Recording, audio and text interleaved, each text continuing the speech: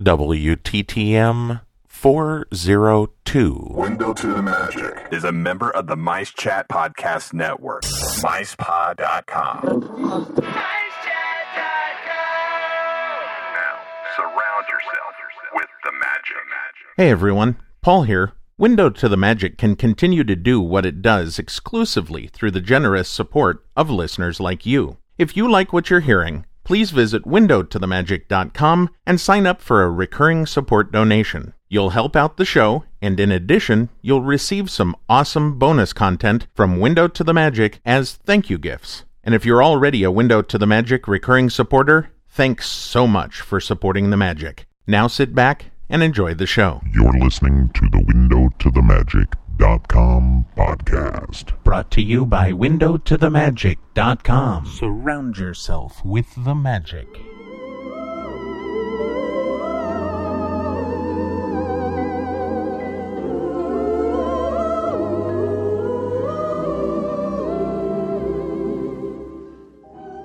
Hello, and welcome to A Window to the Magic. My name is Paul, and as always, I will be your guide through the wonderful world of Disney sound experiences. This show is a weekly trip through the world of the Disney theme parks and resorts, and this is the place where you get to use your ears to surround yourself with the magic.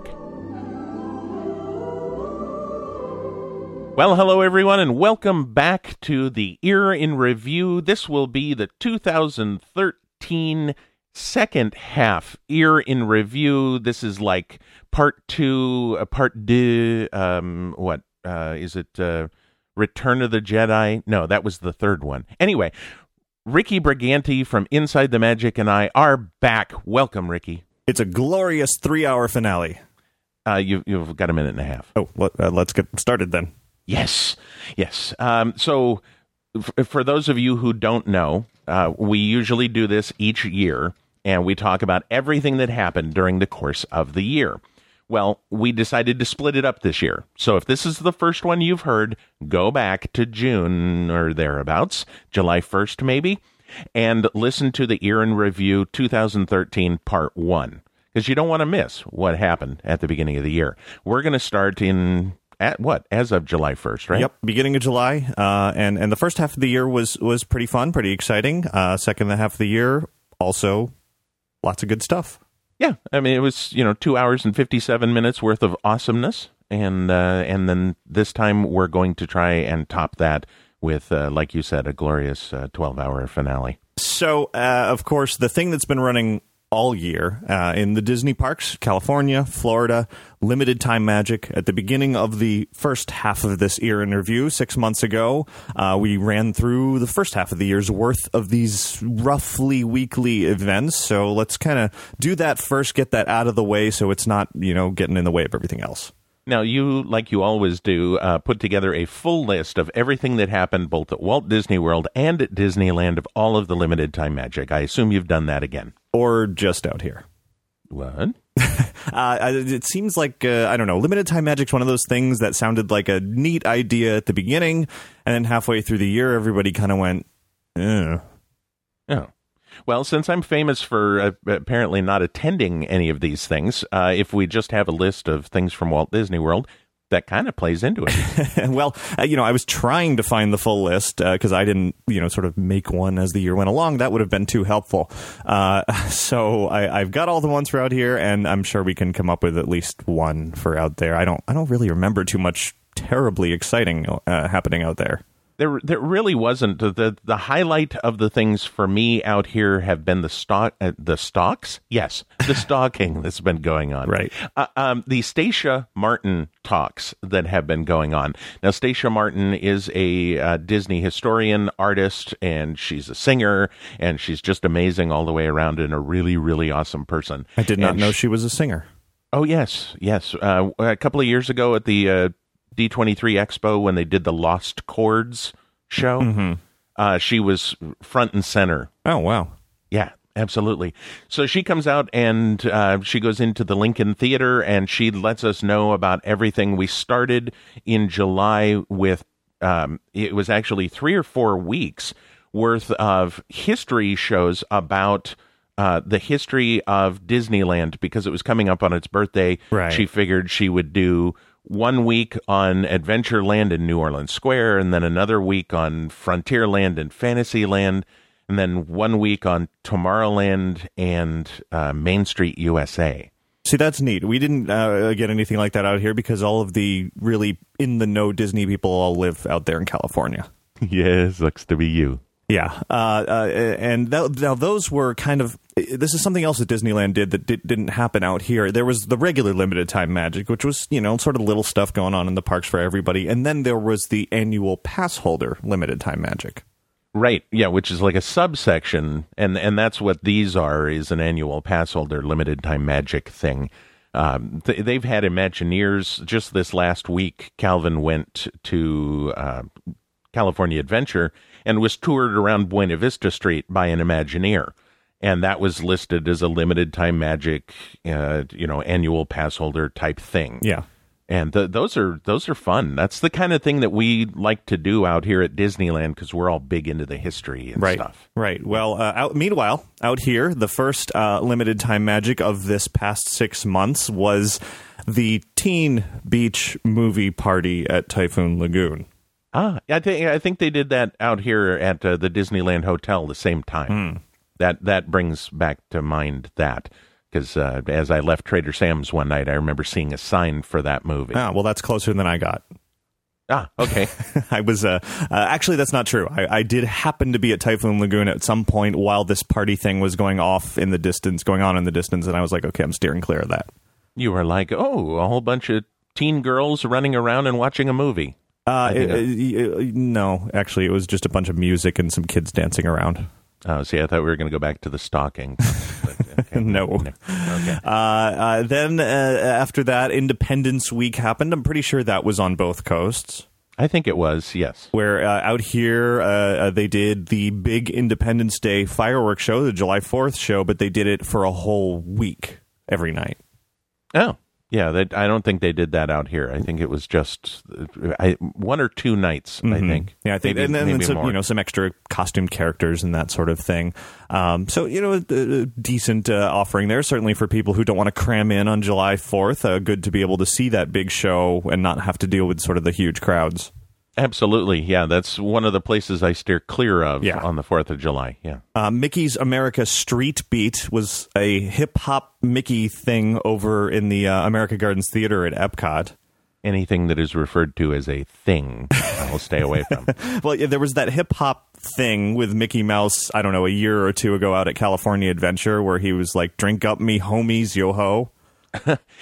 Yeah, well, I've tried to forget that. Right, and so that's why I also steered clear of the street beat, although I heard from people who went that it was actually halfway decent. So was it like Mickey Mania Part 2? Sure. Okay. And the Long Lost Friends Week came back, and this was something that I was really excited about first time around. They brought out old, sort of rare characters and, a mix of not so rare ones, but there were definitely some rare ones. And part 2, not so much. Did you get your Scrooge? They had brought out the first time around. It was Scrooge McDuck and Ludwig von Drake, which we talked about last time. That was great. Loved it. The second time around, it was like we're bringing back some of the same characters from the first time, which was nice for people who missed it the first time. But then they didn't really add any other rare ones other than like Chicken Little. Wow. Isn't Chicken Little a Universal character? And it should have been. Oh, okay. And I know they did some more Long Lost Friends out there in California. My problem, and we're recording this a couple weeks before the end of the year, so it is conceivable that they'll do a third Long Lost Friends week before this limited time magic ends. Since the beginning of this, many people have been asking for, please bring out the Disney afternoon characters, Darkwing Duck and Launchpad and Huey, Dewey and Louie and all of that. And Disney went, we'll see. How about Roger Rabbit? Well, that did happen, sort of, kind of, out in California, but we'll get to that a little later. Oh, I see. See, I don't have the entire list in front of me at this point because, as we talked about before, I'm working off a paper this year. So Paul is doing the podcast from the early 1930s. Right. Yes, and I won't attempt to do the radio voice that we did earlier. I sent it to you via Morse code earlier. Yes. So next we're going to talk about... Was that an SOS? Are we trying to get out of here? Yes, that's right. Thank you for listening. So Long Lost Friends Week, it's been good. It's been not so good. I'm really hoping by the end of the year they come out with a big final. Here's what you really wanted since the beginning of the year, but somehow I don't think that's going to happen. Every character we've ever had out on one day. But, there was this thing, and I don't remember if we talked about this last time, where a prince from some Arabian country bought out these after-hours events at every Disney park around the world, sometime in May, I think, maybe June, and he basically paid... I don't know, hundreds of thousands, if not millions of dollars for Disney to do essentially that. They brought out just about every character ever. Ooh. I didn't get the invite to that one. No, I didn't either. Oh. Although okay, he did apparently go online and find like the biggest character fans and bring them around the world with him. It was like 20 or 30 people. And you didn't go? I didn't get the invite. Oh, all right, fine. Yeah. Well, I didn't like him either. So anyway, there was a Christmas in July of some sort, which didn't really end up being much of anything. Couple of American Idol events out here at Hollywood Studios. Something about season 12 top singers motorcading through the park. I don't think anybody cared. See, I think you got that back a little bit wrong. It wasn't season 12. It was cease and desist. Yeah, it should have been. Yeah. The American Idol experience, I had heard that it would have been gone already by this time this year. It is still there, so who knows? Yeah, Jeremiah did a show on American Idol earlier this year because we heard that it was leaving as well. And we got a little request to take the show down. So, yeah, they're still there. For now. Uh-huh. Till they find a replacement. Yes. So then here's one that definitely happened on both coasts. The Dapper Dan singing boy bands again. Absolutely. And speaking of doing shows, I finally did get to go out and see them. And it was funny because after the show was over, I turned around to walk away, and there was some young girls behind me, and they said that they were dying just a little bit inside. and I got that on tape. Nice. Yeah. I actually stopped and talked to them. Because I came back and said, I'm sorry, did you just say? And they were like, yeah. And they were kind of scared. And I'm like, no. Go with it. What? Right. So it was hilarious. Yeah. That's I don't know why. I mean, of all of the ideas you could possibly come up with for something, limited time magic, there must be hundreds of things you could come up with. Everybody was a little baffled why they decided to do this for a second week. It was because it was so popular. Right. Yeah. Speaking of so popular, what the heck was the Dog Days of Summer? Another one of those really bizarre ideas. I guess the Dog Days of Summer is a phrase, right? That's something that people say. Yes. And so Disney took it quite literally to bring out all their dog characters to the Magic Kingdom in the summer. Ooh, that's rough. Yeah. Fortunately, there was one really, really good limited time magic that took place in this second 6 months of the year, and it was on both coasts, and it actually ended up being quite different experiences on both coasts. It was for Friday the 13th, a couple of months ago in September of Friday the 13th, and it was the Unleash the Villains event. Yes, and again, it's just going to sound like I'm promoting my show over and over, but Jeremiah and I both went to... I went to Disneyland, he went to Hollywood Studios, and we recorded the entire evening. And then I put it together, highlighting what was going on at Disneyland and Hollywood Studios. And it was hilarious because over at Disneyland, I would go, well, I'm looking for something to do out here. Let's see what Jeremiah is doing. And I'd cut over there, and Hades would be like bringing back the dead. And there was fire and brimstone and... Yeah. It was amazing on your coast. Yeah, they did a really great job out here. Well, now, I'll preface it by saying this was one of the ones that they had been promoting for Limited Time Magic since basically the beginning of the announcement of Limited Time Magic. So 9 months of build-up, and somehow they didn't expect the entire world to show up to Hollywood Studios. It was mobbed. The park filled to capacity, and you could barely move because all of the entertainment and every person in the park was crammed into the area around the lake and in front of the hat. Yeah. Nobody was anywhere else in the park. So it was shoulder to shoulder, waiting hours and out, like literally 3 to 4 hours to meet a character. Wow. Yeah, that was, I didn't get to meet any characters because you couldn't move at Disneyland. So it was the same turnout out there. Right. And it was just, I mean, it was not quite as bad as you guys were. I was seeing tweets from people that were stuck in traffic back at downtown Disney trying to get there. If you didn't show up, because it was supposed to start at nighttime, continue to the 13th hour, as they were saying.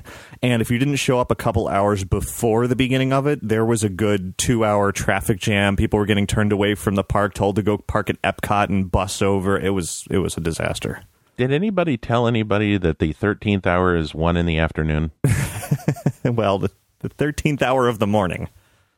That would be 1 in the afternoon. Regardless, so for those who were able to deal with the crazy crowds, got there early, which I did, got a nice parking space, took it easy, didn't care about waiting hours and hours for the characters. I was perfectly happy just to see the characters there and kind of vaguely take a picture with it over my shoulder in the distance or whatever. It all ended up being a really fun night. They had, as you said, Hades hosting this excellent introduction of the 13 villains that they were bringing out for this great one-time only stage show with Meg from Hercules was there co-hosting, and biggest surprise of all was Oogie Boogie from Nightmare Before Christmas making a character appearance. Yeah, see, that was awesome. You had Oogie Boogie, we had DJ Wendy Walker. Yeah, I heard your version of everything was basically just a giant dance party. It wasn't even a giant dance party. It was a very small dance party. Oh, it was in front of the train station on Main Street.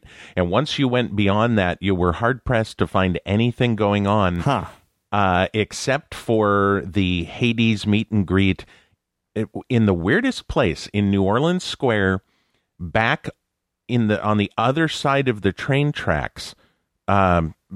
It was this weird thing. They had a stage set up, and you could just, once you got through the line, you walked over, you went up on stage, you got your picture taken, and you walked off. And you were only supposed to be dancing with him. You weren't supposed to be getting your picture taken. So it wasn't like they were doing actual photo type stuff. That's it was bizarre. It was really weird. Well, yeah, out here, it was the initial stage show, and then it was all about the picture taking after. I mean, there some of the characters that they knew people wouldn't care quite as much about because they weren't rare were mingling and dancing in front of the stage because they were playing music there as well. A version of the Mulch, Sweat, and Shears band was playing, etc. But really, the focus was on the character sets that were around the lagoon, and Oogie Boogie certainly. Very, very rare. I think this was the first time Oogie Boogie had appeared in the park in like over 10 years, and it was maybe the first time ever at Walt Disney World. So, big deal there. There were a couple other fairly rare characters as well, and it, and then it all ended with the simply amazing fireworks show that was villains themes. One of the best Disney fireworks show I've probably ever seen. Yeah, we had Remember Dreams Come True. Which, I mean, that's a nice show. Not when you're expecting villains. Right. Yeah. No, we definitely got the cooler version of that, which I was happy about. Despite the commotion, it was basically everybody walked away thinking, hey, Disney, you see everybody loves the villains. Can we do like a villain special event, please? Mm-hmm. Yeah, and I agree. I mean, they could make so much money if they just marketed these villains. Yeah. I mean, market them half as much as you do the princesses. Right. Well, yeah. and people have been saying, you got Mickey's Not So Scary Halloween Party at the Magic Kingdom for everybody. For years, people have been saying, let's do a villains, little bit spookier Halloween event at Hollywood Studios. Right. Oh, sorry. Yes, that's the scare the heck out of you. That's it. Meet and greet, or an evening with terror or something. Yeah.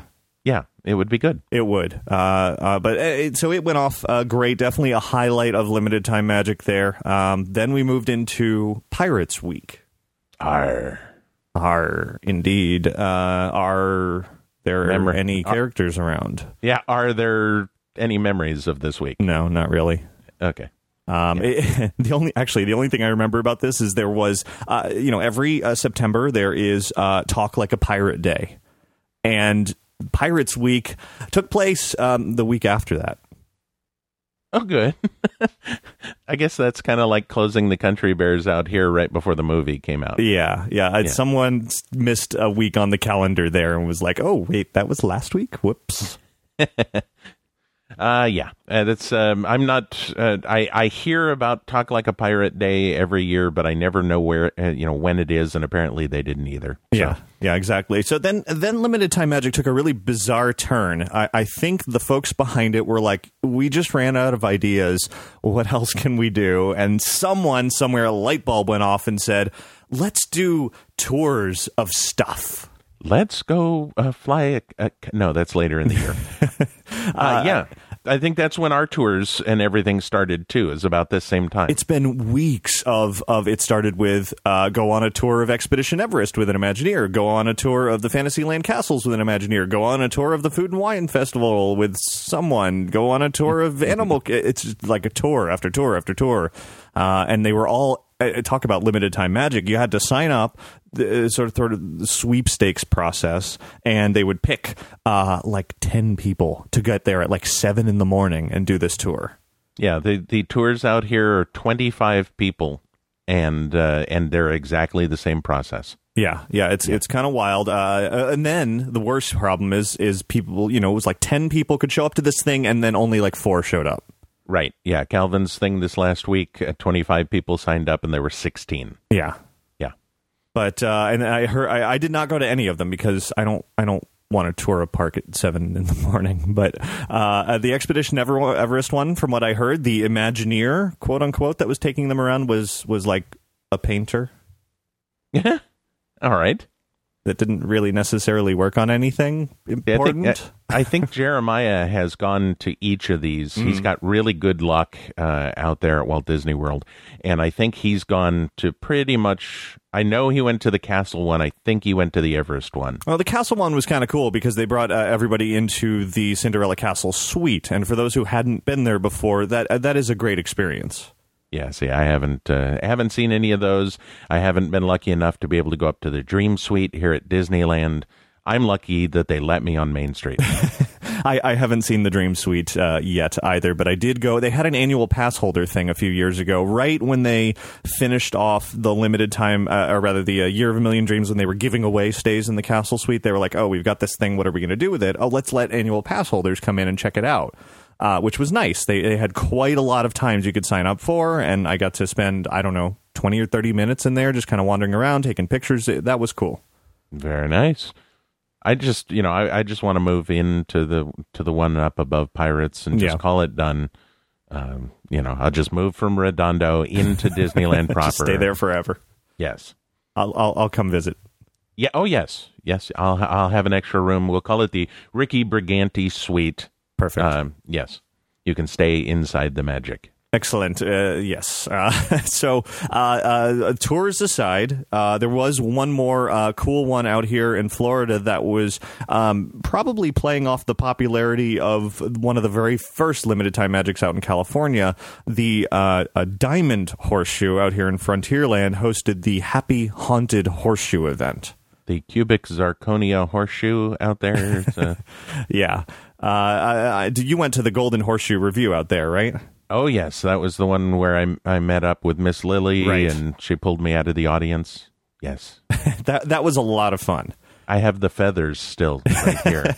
Well, out here we had Miss Betty Blue, I believe it was. She was quite literally blue because she was a ghost. And the Cadaver Dans were there, along with Abner Cadaver, because I guess they couldn't come up with another word.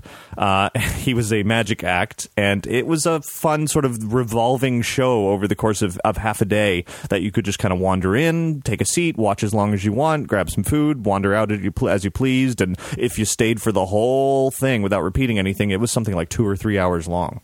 Wow. Abner Cadaver, no relation. Right. It's like Babs and Buster Bunny, no relation, you know. But it was fun. It was a nice. It was right at the tail end of sort of Halloween season, at the very right around Halloween, which made sense. So that was nice. A sort of a last minute hurrah for those who wanted to hang on to a little more Halloween. Wait, I listened to Inside the Magic. The end of the Halloween season is December 3rd. I don't think it ever ends. But it was forever with you this year. Anyway, it was, and we'll get to that a little later too. All right. Let's see. The next one. Oh, another tour. This time of Animal Kingdom. Yeah, that one I honestly don't even really remember. It's the Watch Where You Step tour. Right. It's the Wait for Avatar tour. Ah, yes. Actually, now that you've said that, I think Jeremiah went on this one too. Next year, we'll have Jeremiah on instead of me. He apparently goes to more of these than I do. Perfect. And he's not too far from me, so we could just pal up and, yeah. Yeah, you guys could sit in the same room. We wouldn't have to worry about 2,000 miles worth of And then I could talk connections. about Disneyland because I'm out there every 10 minutes. That's correct. See, the jokes just keep rolling. That's so there was something called, and this is we'll talk more in depth about this later. Something called the Jingle Cruise. This recently and ongoing now. Without going too far into what that is, for limited time magic, they were giving away very, very briefly, definitely limited, Jingle Cruise posters. correct. And unfortunately, I was at work when they were doing this, and so I did not. Did they run out on the first day out there? They did, but then they came back with more. But I can't remember what I was doing, but it was just never a time I could get in. Yeah, I mean, I think it was only 2 days, maybe a day and a half before their limited quantity ran out. And they're pretty nice posters. Fortunately, a friend picked me up one because I couldn't get over there in time either.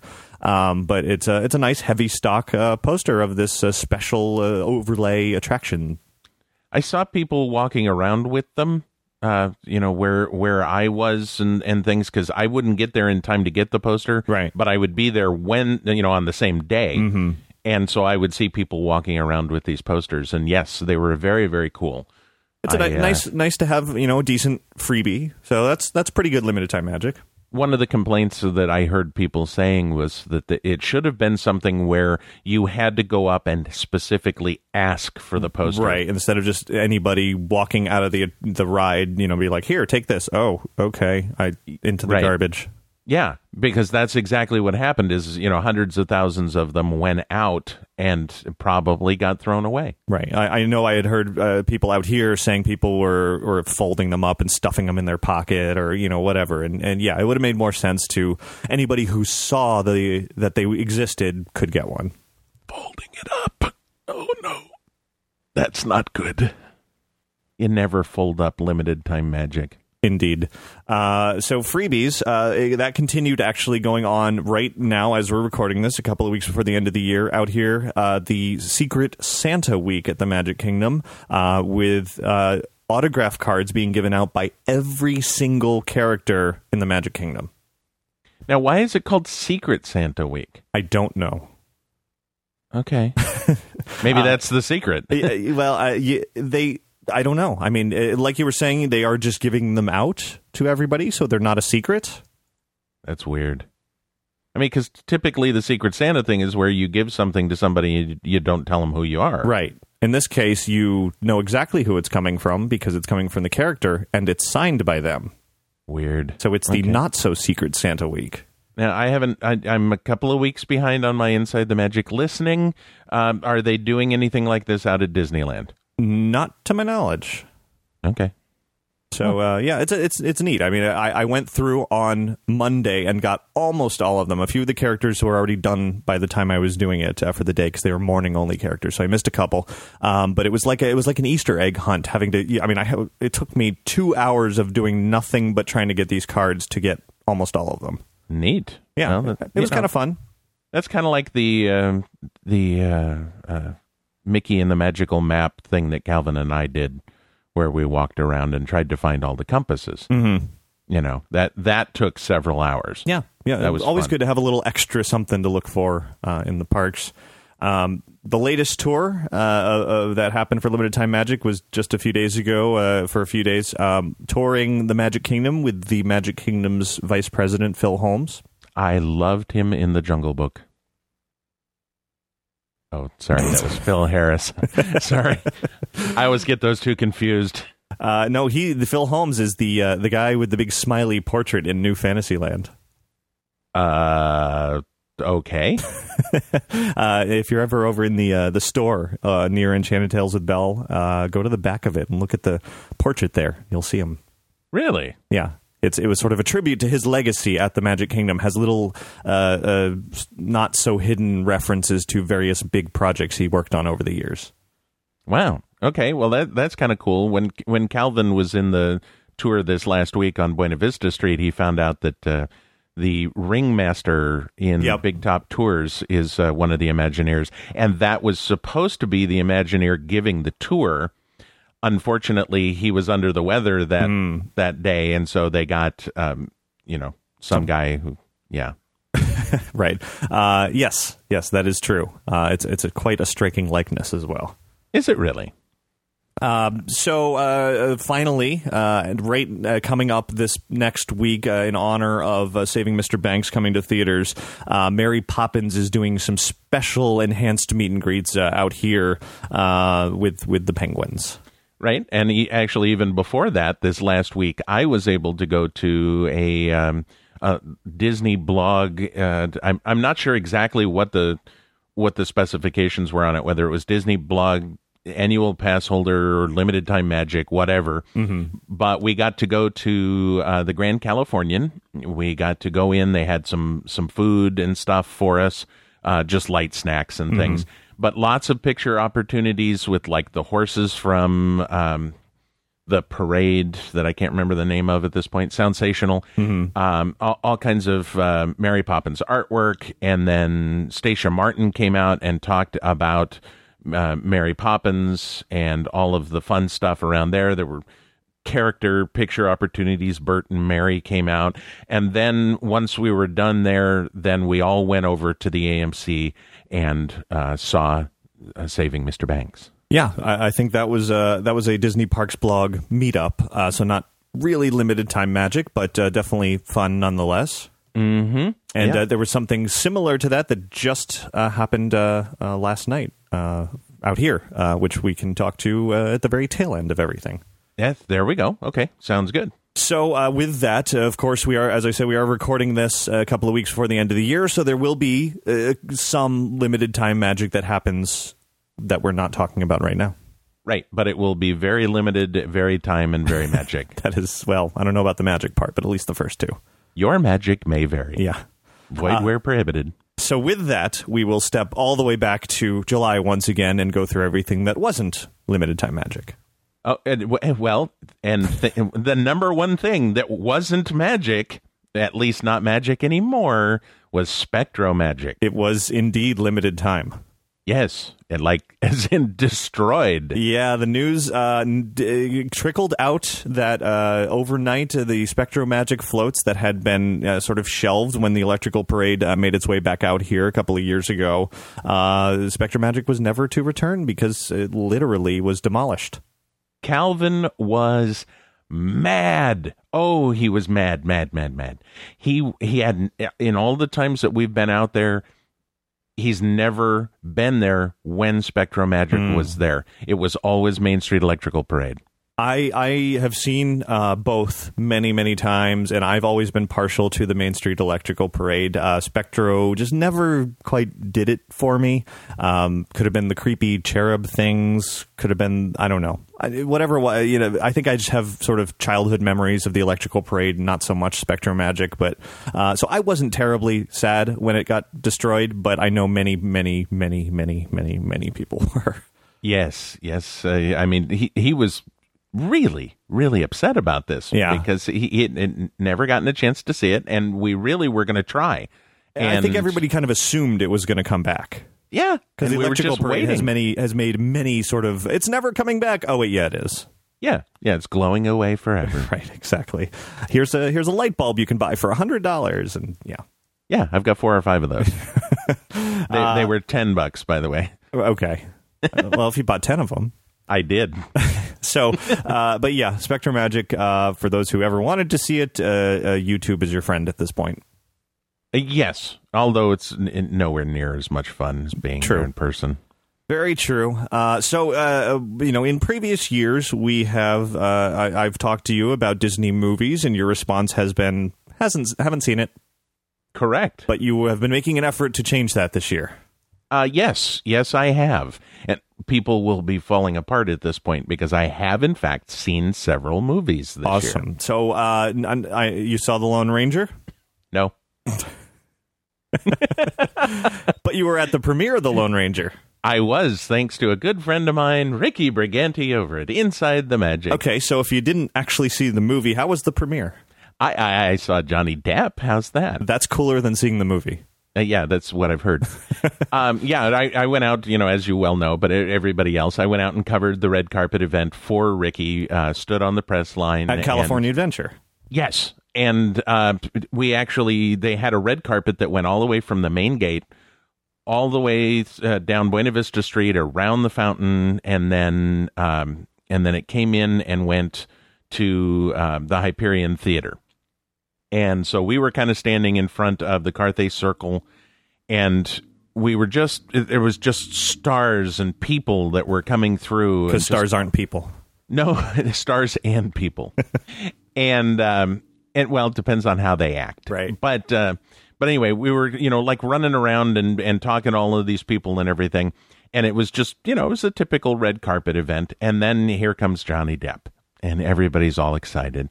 And we all get our cameras ready. And the cast members come out and form a line.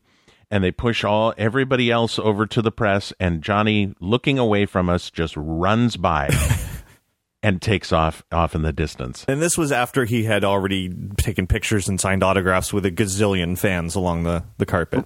Right. We were about midway in the run. Mm-hmm. So he had signed, all of the stuff all the way up to us, run past us, and then immediately started going back into schmoozing mode once he got past us. So I took off once I saw Armie Hammer and got the video for you. I took off with my media rep and went down onto the red carpet and kind of asserted my authority to be there enough to where I positioned myself to where I knew where he was going to be. Right.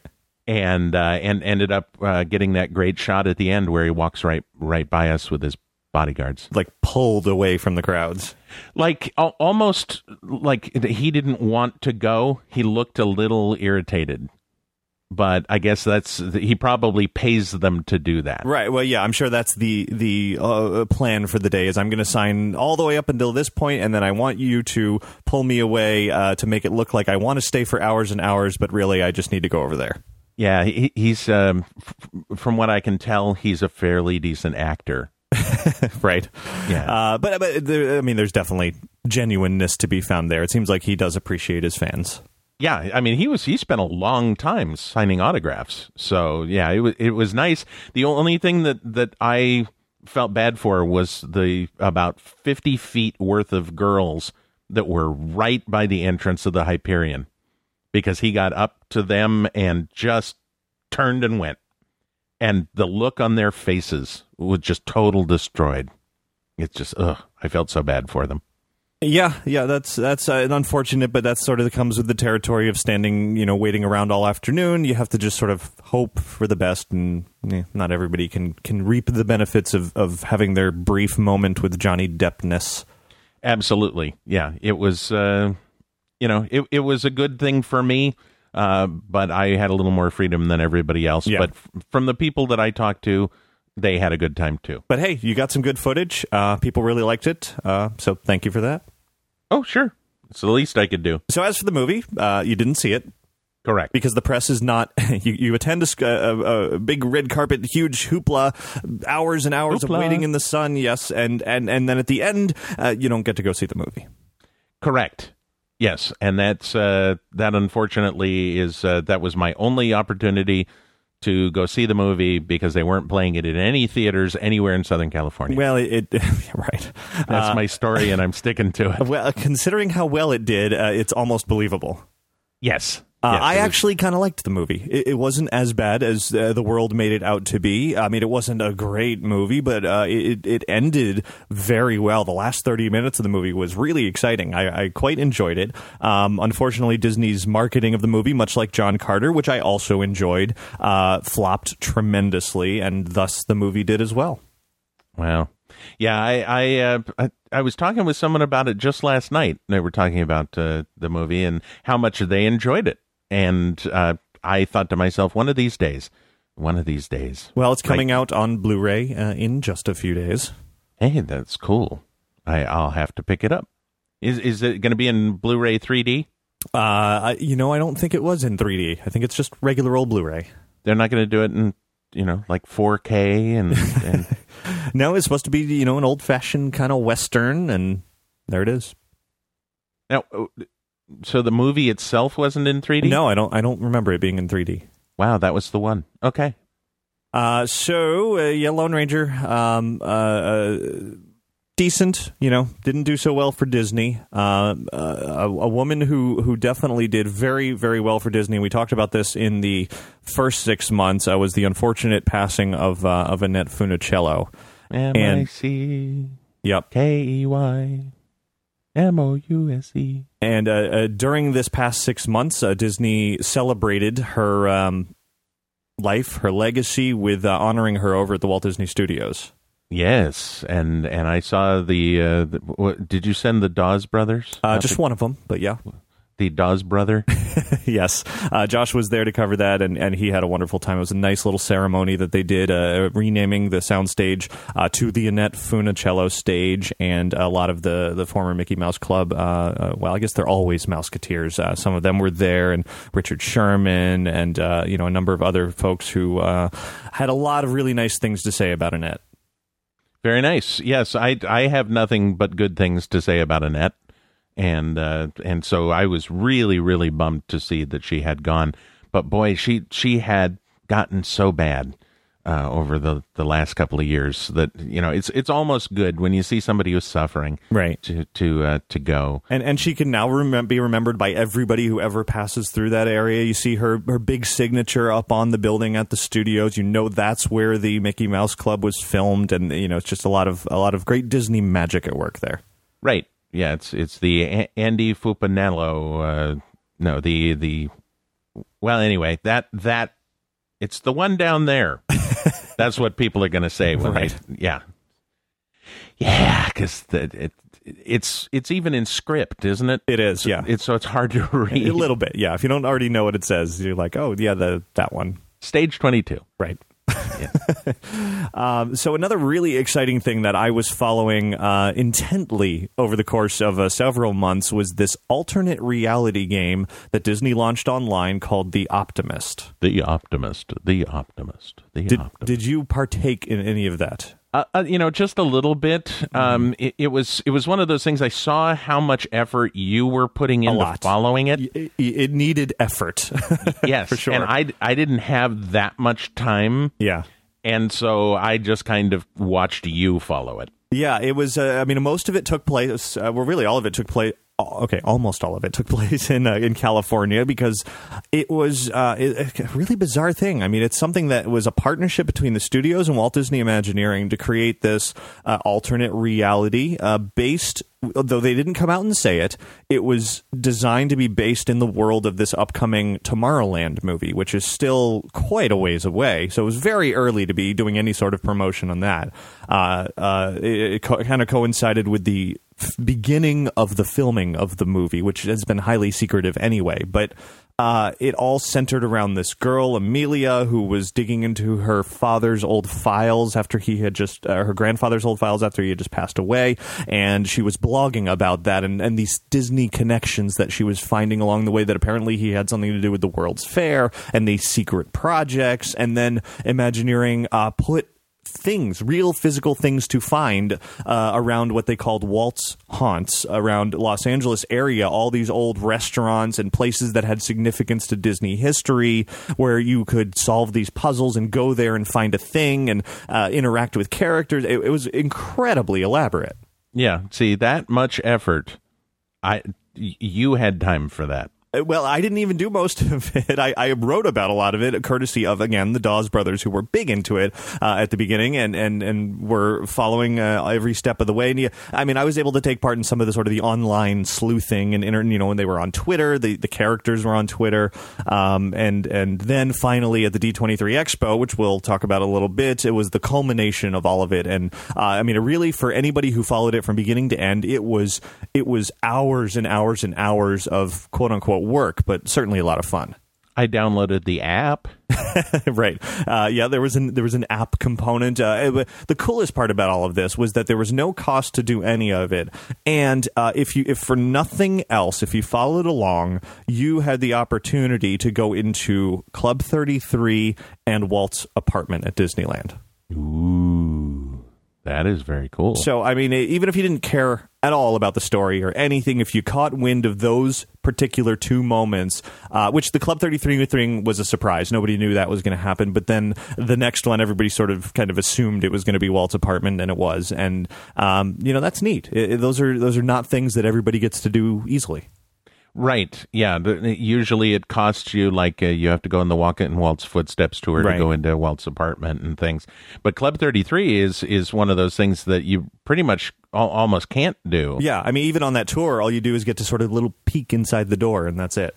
Right. Which, speaking of limited time magic, is that entryway is limited time magic. So that's a good place to be able to go. And we'll get to that in a little bit as well. Yes, absolutely. So coming up on the next hour of the Year in Review. And now a word from our sponsor. No. But yeah, so the Optimists ended, as they say, for now. It seemed like they left it open-ended to come back at some point. We'll have more tomorrow. Or next year, or, the movie Tomorrowland actually got pushed back like 6 months or something. So I have a feeling any plans that they had for that were like, oh, yeah, maybe we'll wait on that a little bit. So now the movie is day after Tomorrowland. Something like that, 28 days later. Or yeah. There you go. So San Diego Comic-Con took place once again this year. And because there was a D23 Expo this year, there wasn't a whole lot of Disney to be found there. Which is pretty typical, isn't it? Well, it depends on the year. I mean, Disney has been there in a big way sometimes. A few years ago when they were sort of unveiling the beginnings of Tron Legacy, they had some really awesome, the Flynn's Arcade experience and all of that. And then some years was kind of like this year where it was really all about Marvel. Yeah, which is a little closer to their roots. Yeah, I mean, and Marvel has been obviously at Comic-Con for years and years and years, and so they couldn't possibly leave that out. And it was probably the highlight of the entire 4.5 day Comic-Con experience was Tom Hiddleston coming out as Loki on stage. I did see the video of that. That was fairly cool. The saddest part about that was I was sitting across the street in a ballroom waiting for a Marvel press conference while that was going on. Okay. So I didn't see that with my own eyes, and I was watching it unfold on Twitter as we waited for the stars to come over. We're like, no, we're missing it. That's what you get sometimes. The press conferences were cool. He didn't actually come over because he was probably, tired of being Loki or something. But the stars of the upcoming Guardians of the Galaxy came over there, along with Captain America 2, is Scarlett Johansson and Samuel L. Jackson, and et cetera, et cetera. So that was neat. No, those are some big names. Yep. That's good press conference. Yeah, no, it was fun. It took forever, as press things tend to do. But yeah, those who got into the Marvel presentation at Comic-Con were definitely treated to something fun and special. Yeah, and he seemed to be pretty funny too. Yeah. I mean, he's all into that. He is all about that character, and I think if he wasn't famous, he would probably be going to Comic-Con anyway, so he was just totally in his element. I saw a commercial on TV just recently. I think it was on TV. It was somewhere. Anyway, and it was Loki and a couple of kids. Yeah, I saw that too. Have you seen that one? Okay. Yeah, where he's like pushing her over and stuff. That was hilarious. Yes. Yeah. He is definitely a good sport there, as is Kevin Feige, the head of Marvel Studios there, a big Disney fan to begin with. And I actually I learned at that press conference after one of them ended, he walked over to me and was like, "Hey, Ricky, just wanted to let you know I've been enjoying your podcast." I was like, "Oh, sweet." That's one of those where that's like Neil Patrick Harris when he did that to me a couple of years ago. I was like, I can go over in the corner and die now. Yeah, I was surprised, and the press that were around me after he walked away were just like, "Wait, what just happened?" Yeah. So yeah, that was funny. That was definitely a maybe my own little Loki moment, I suppose. See, I had a limited time magic joke there and I lost it. He was wearing an Epcot hat too. That's just cool. Wow. Right. So there were a couple of other really fun Disney panels at Comic-Con. There was a anniversary Roger Rabbit panel where the producers and Charles Fleischer, voice of Roger Rabbit, was there. Great panel. Can he do the voice still? Absolutely. Of course, they asked him to. I mean, he's a hoot. He is he is everything that Charles Fleischer you might expect him to be. So he was all over the place cracking jokes and this and that. But yes, he also I didn't even know he did the voice of Benny the Cab as well.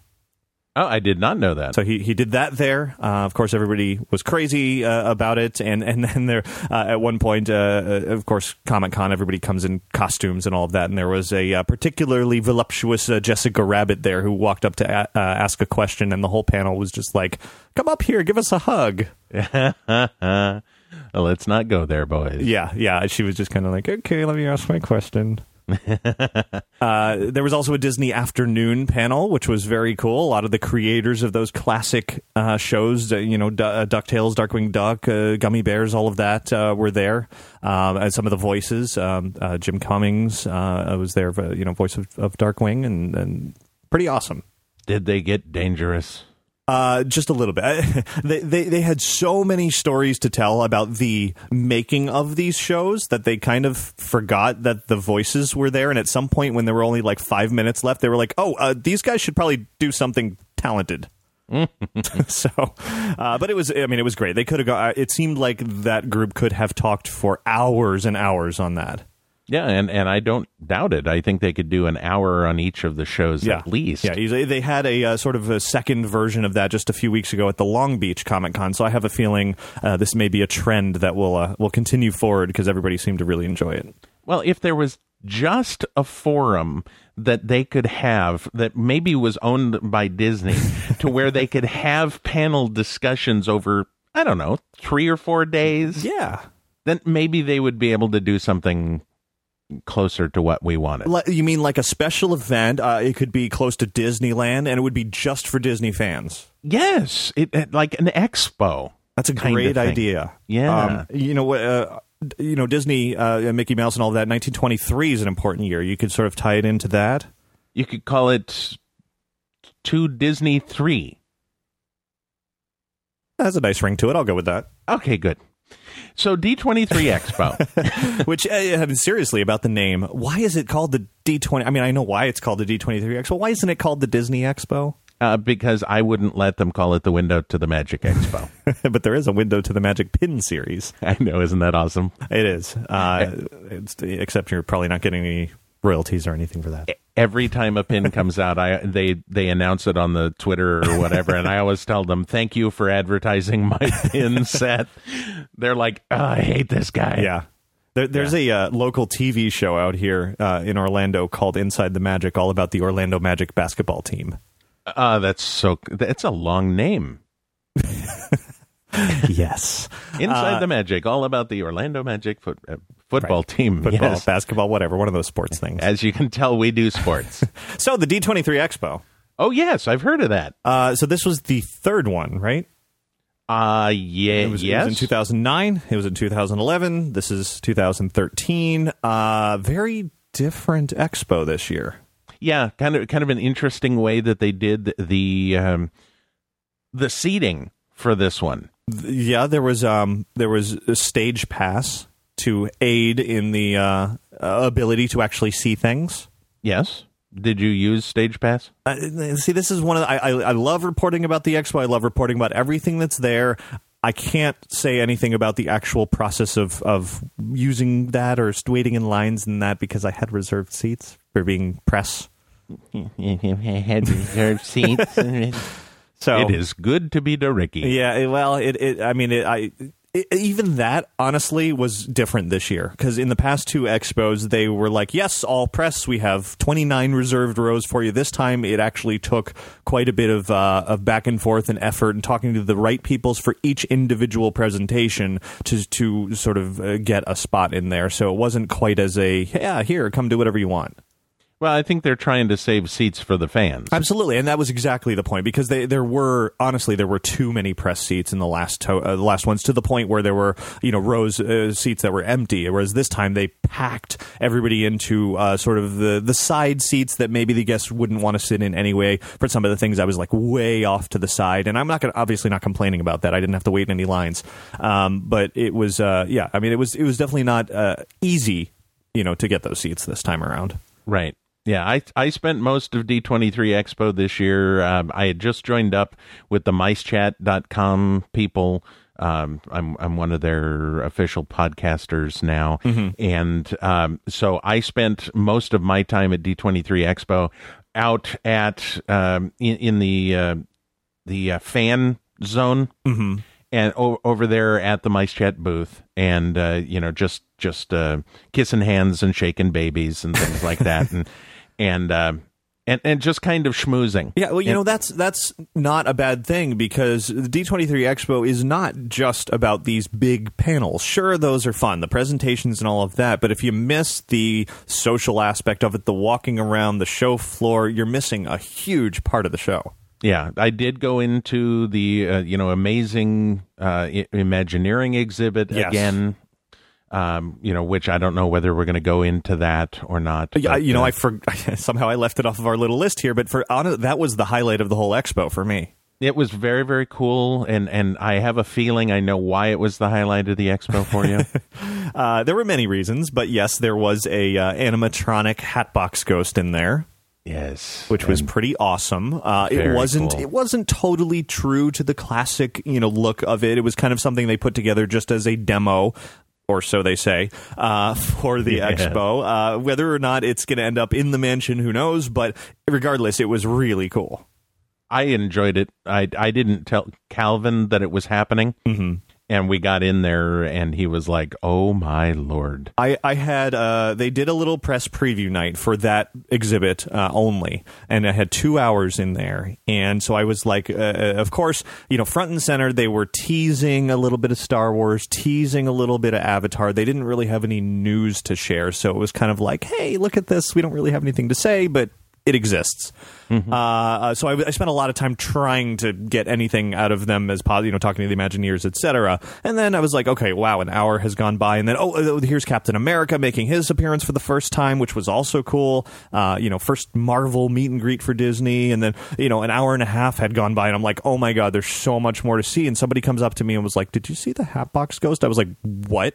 So I immediately made a beeline over there and pretty much spent the rest of the time looking at that.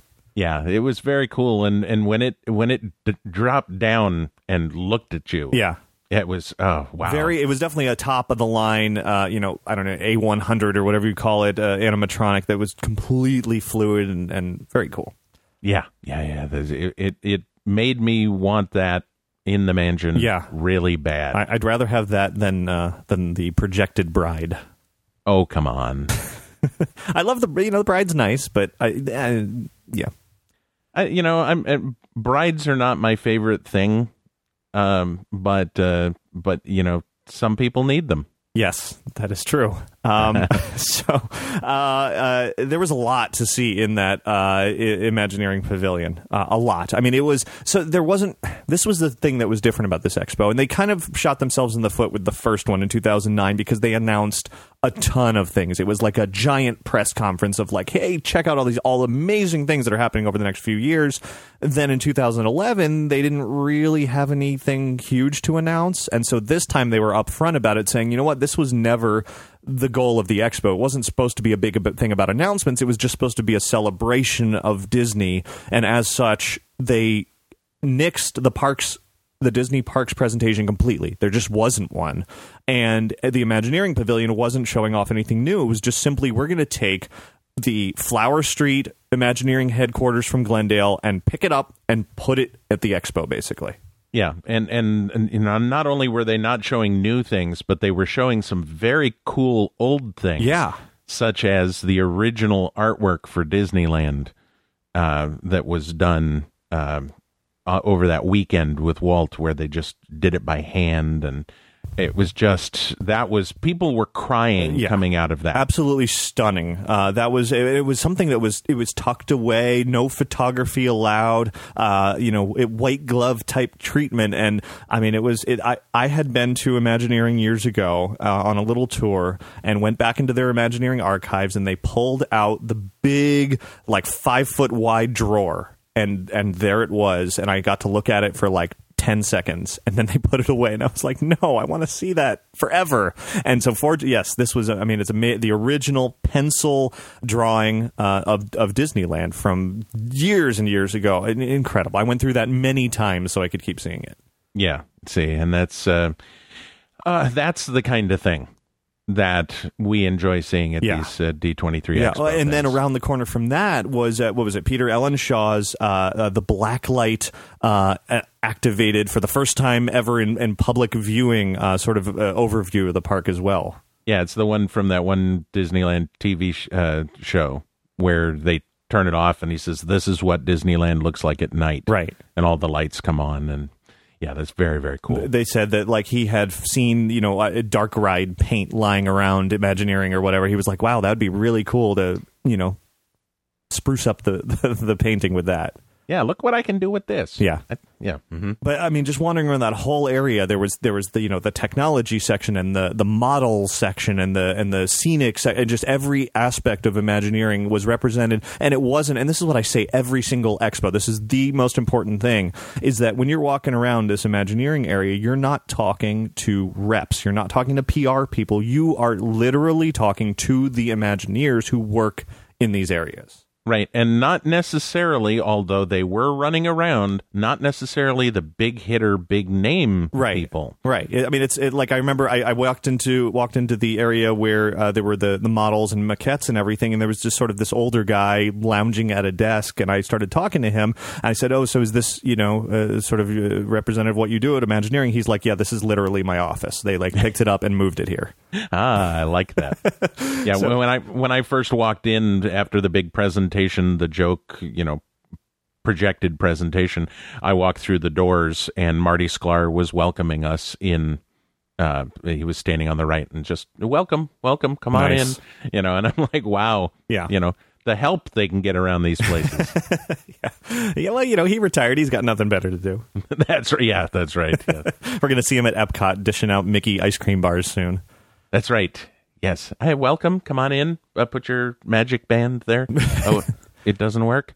Oh. So, well, come on in. Now, in this pavilion, I could have spent the whole expo, and I kind of wish I did spend the whole expo in there, but at one point there was an impromptu meet and greet that literally was not planned a part of the expo. It was sort of something that just came together. The Dream Finder was there meeting with guests.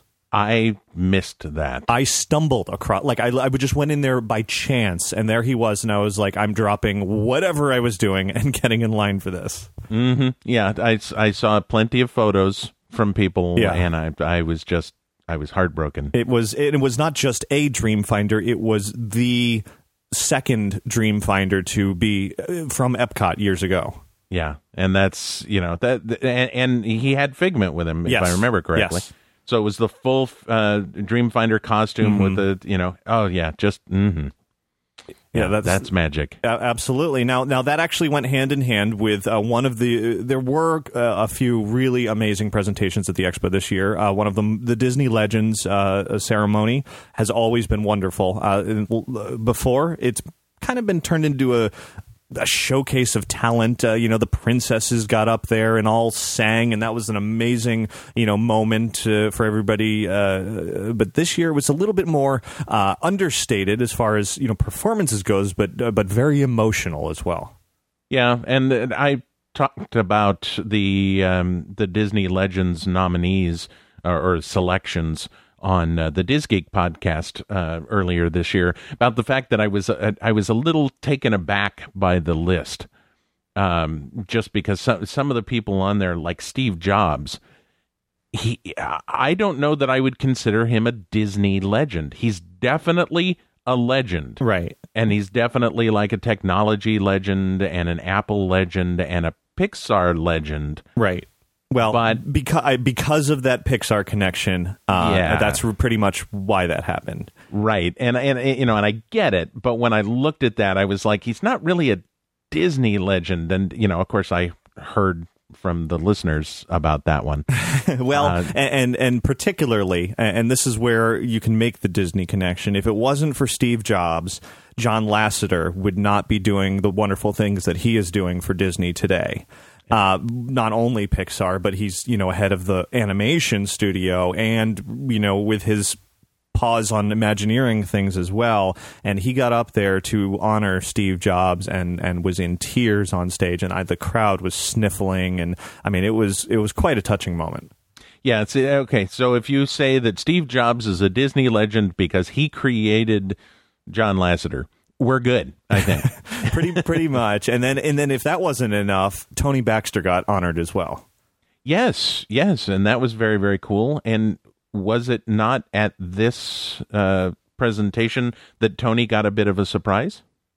It wasn't actually at this. There were surprises. Joining him on stage were Darth Vader, which was a little weird, and Dreamfinder. So that was neat. Well, okay. I'm okay with the Dreamfinder part. Well, I guess Tony was heavily involved with Star Tours, so that's why Darth Vader was up there. Oh, okay, fair enough. And when he got up there, he did say something. I'm not quoting him exactly here, but he basically said, "Bring Dreamfinder back to the parks." Up there on stage. I love Tony. Yeah, but yes, and I forgot about that till you just mentioned it. He was also co-hosting an undiscovered, rediscovered Disneyland presentation with Josh Shipley, and Tom Staggs came out with Staggs' only appearance at this expo to surprise Tony by letting him know that he would be receiving a window on Disneyland's Main Street. See, that was it. I knew that it happened at D23 Expo. I just thought it was at the Legends thing. Yeah, no, I mean, it was just a lot of Tony Baxter love going on there, despite what happened a few months earlier. Hey, some things come, some things go. Yeah. And of course, every expo has two really big presentations that everyone looks forward to. There's the live-action Walt Disney Studios presentation and the animation presentation, which in 2011 were lumped together in this ginormous Sam Eagles style 3-hour glorious finale that let everyone sleep by the end of it. So this time they split them up, and that was a very good idea. Is that the third reference to Sam Eagle we've had so far in this show? And not the last. Okay. Just checking. And just to make all of the listeners happy, I didn't get to any of the presentations in any of the big venues. The only presentation that I went to was the very final one. So you're going to have to talk about these all by yourself. Well, no problem, because honestly, there's not that much to say. I mean, the live-action one, again, in the first expo, started with a huge bang by bringing out Johnny Depp dressed as Captain Jack Sparrow. Bang. That was huge. Kind of downhill since that. I mean, last time they brought out all of the Avengers at the end, which was a little bit awkward because they were on stage for like 0.2 seconds. Well, they're fast. Yes, I suppose they had some heroic things to go do or go to a party or something. But this time, there was no real big sort of monumental moment. It was sort of a little pieces here and there of like, okay, yeah, here's a little bit of Marvel with some of the stars of that. Here's some Muppet stuff with an amusing moment. Angelina Jolie came out to talk about Maleficent. That was kind of cool. And then in the end, and this is going to be a recurring theme for the next hour or so, promoting Saving Mr. Banks, they showed some clips from that movie. And Richard Sherman and Jason Schwartzman, who plays Richard Sherman in the movie, came out and performed Let's Go Fly a Kite, and kite flyers came through the audience, and that was the big grand finale, which was really nice. It wasn't Johnny Depp as Captain Jack Sparrow nice, but still very nice. I really don't think that they can top that presentation that they did with Johnny Depp. No, that was a Dick Cook wonder, and this is the other funny thing about this is now the third D23 Expo, and it's the third different head of the studios that has been there to present it. It just shows what happens behind the scenes that we usually never notice. Right. It wasn't even that long after the first Expo that Dick Cook got the axe. Yeah. I think it was on the way out, actually. They said, very, very good. Good. Loved your presentation. You're fired. Right. Yeah. So they did separate the animation this time around, because last time it was, John Lasseter's wonderful. He's always very animated, very entertaining. But somehow, because this presentation was so long in 2011, he actually came off a little bit boring, because everybody was just like, get me out of here. I'm tired and I have to go to the bathroom. Wow. But this time he was great, and almost everything they presented was great. Upcoming Pixar films, mostly. Finding Dory, the sequel to Finding Nemo. Sure. Didn't really have a lot to say about it other than it's coming up. Inside Out looks like a great movie. He couldn't remember Finding Dory. Right. Yeah, they kept giving him the information, and he kept forgetting it. Just keep swimming. Yes. Inside Out, basically Pixar's take on Cranium Command. Ooh. It looks like it's going to be quite good. They showed some early sort of animatic storyboard kind of stuff, and it was very funny. Is it going to have Hans and Franz as the left and right ventricle? I wish that would be nice, but no. I can't remember the cast offhand, but they had some of the cast there. Bill Hader kept coming out repeatedly from Saturday Night Live, like he's in every Pixar movie coming up for some reason. Oh, don't be a hater.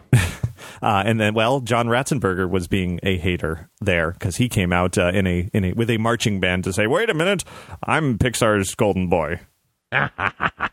I like it. Yeah. So they did that. They talked about, now this is where things get a little dicey. They showed a tremendous amount of information about The Good Dinosaur, and everyone went, "Ooh, that looks really bad."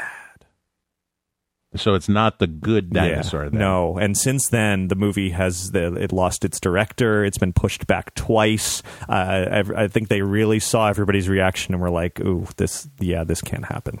It's Disney's The Moderate to Fair Dinosaur. Yeah. So it was, we'll see where that ends up. Pixar has canceled one project before. They were well into pre-production on something called Newt and just scrapped it completely. So I would not be surprised if The Good Dinosaur never, goes extinct, if you will. They did show the entire short Get a Horse. No kidding. Which was fantastic. I haven't seen it. You haven't? Does that mean you have not seen Frozen yet? Well, I... Okay, we'll get to that a little later. Yeah. Okay, so Get a Horse is a fantastic short. Must see it in 3D. It was brilliant. It is one of the best Disney shorts I've ever seen. All right. It is, classic Mickey Mouse style with a twist. It is using Walt Disney's own voice as Mickey Mouse. I was going to say, are we going to give away the secrets of this? No, that's it. I'm done there. Okay, just checking. So that's that. And then looking ahead to the future in this animation thing, they showed off Big Hero 6, which is this very obscure Marvel thing that's going to be an animated film from Walt Disney Animation, not Pixar, just Disney Animation. Actually looks kind of cool. Starring Ballpoint Pen Man. Something like I don't really remember the characters, but whatever they showed at the expo got me excited about this movie. I don't get it, but I'm excited about it. Okay. Yeah. That works. And then they concluded with something called Zootopia, which just baffled me. It's this thing where they're like, what if humans didn't exist and animals ruled, but in anthropomorphic human style? And what would cities look like if they were animal cities? And I was just kind of confused. Get them away from me, you darn dirty ape. Charlton Heston is not doing the lead voice in that movie. and we can thank the stars. Right. So that's those presentations. The other biggest thing at the D23 Expo was the Alan Menken, Richard Sherman Disney Songbook concert. Yes, I recorded that one.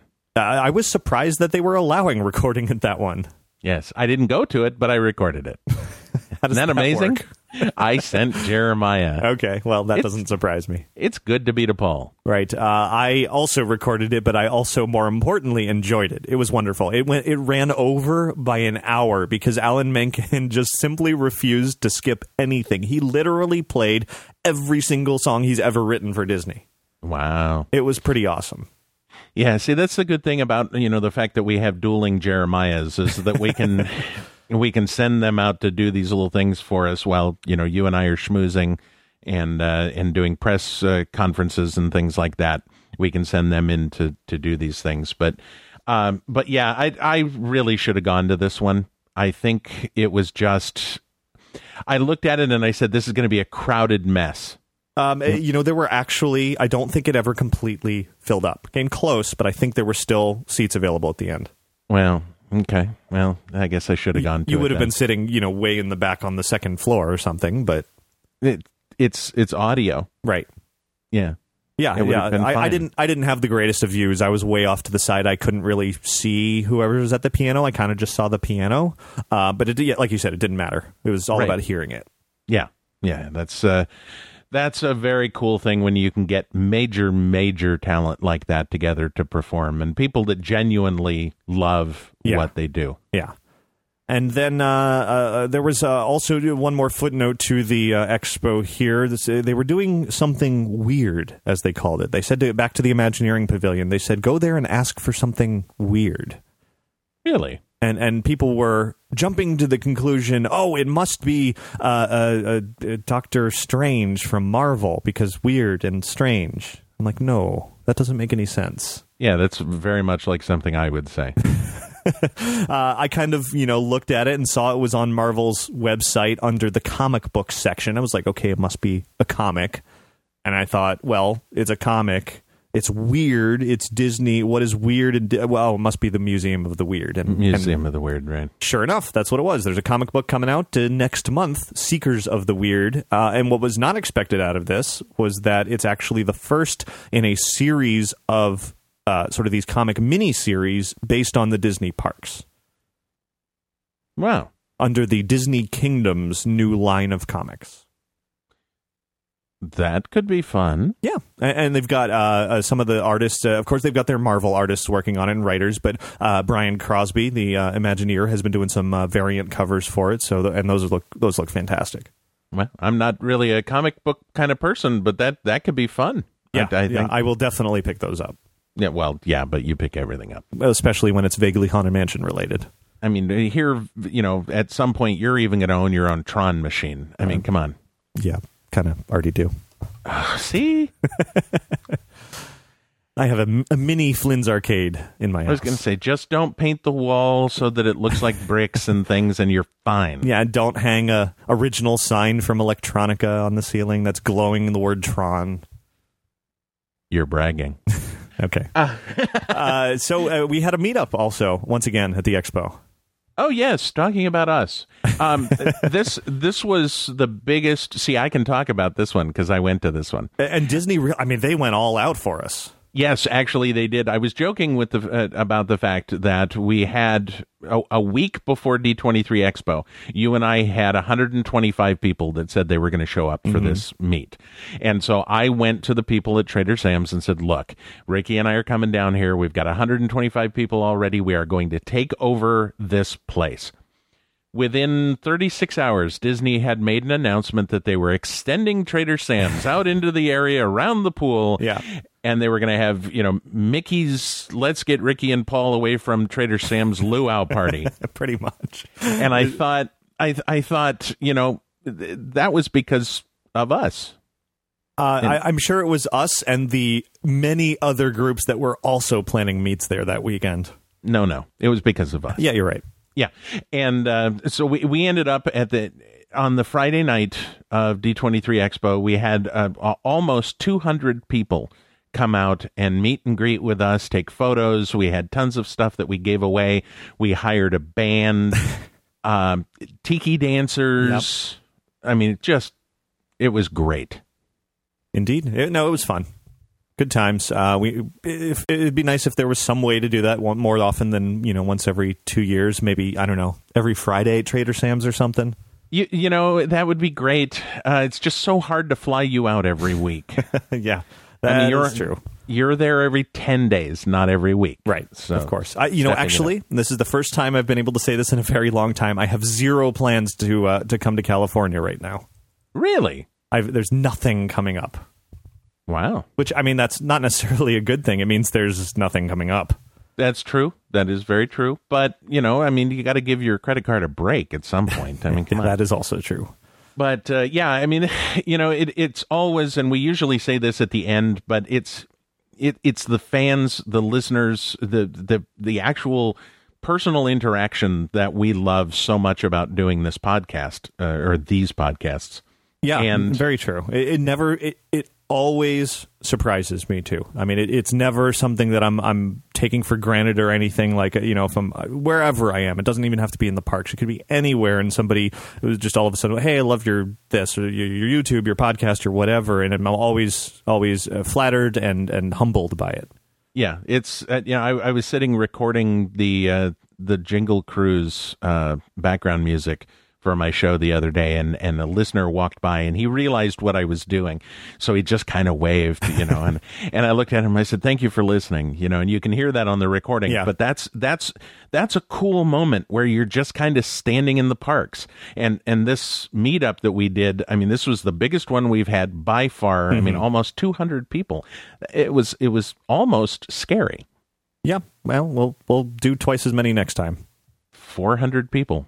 Let's just book up the whole hotel. That's right. Yes, we're going to change this. We're going to call it the Window to the Magic, Inside the Magic. Wait, we should probably name it Inside the Magic first. The Inside the Window to the Magic. I like it. The Hanging Out of the Window. No. Hanging Out of the Window to the Magic meetup. That will not work. That's a little dangerous. It's a bad idea. Yes. So back to reality here. Oh, yeah. We're recording a podcast here. I forgot. Yes. So let's get away from Disney here just for a moment, because there are some huge things that happen in other theme parks that are still worth mentioning every once in a while. And this one out here at Orlando, this massive The Simpsons Springfield installation project completed at Universal Orlando. Oh! Yes, exactly. And it's cool. It's fun. It's tasty. It looks fantastic. I know you, when I was like raving about Moe's Tavern, you were like, huh? Yeah, well, the pictures that you had put up didn't look like there was any detail at all. Well, and that's because it's supposed to be exactly like it looks, from the really simple 2D animated show from the 1980s. I'm trusting you that it's better in person. It is. It's more of an atmosphere feel. It's one of those things where you feel like you have stepped into that world. They've done a really nice job, and it's impressive that it's a retrofit of an existing building. And for that, it's been wonderful. And should something similar, perhaps, maybe, possibly, come about out there in Universal Studios Hollywood, it may just be even better. Plus, you could get to drink butterbeer and...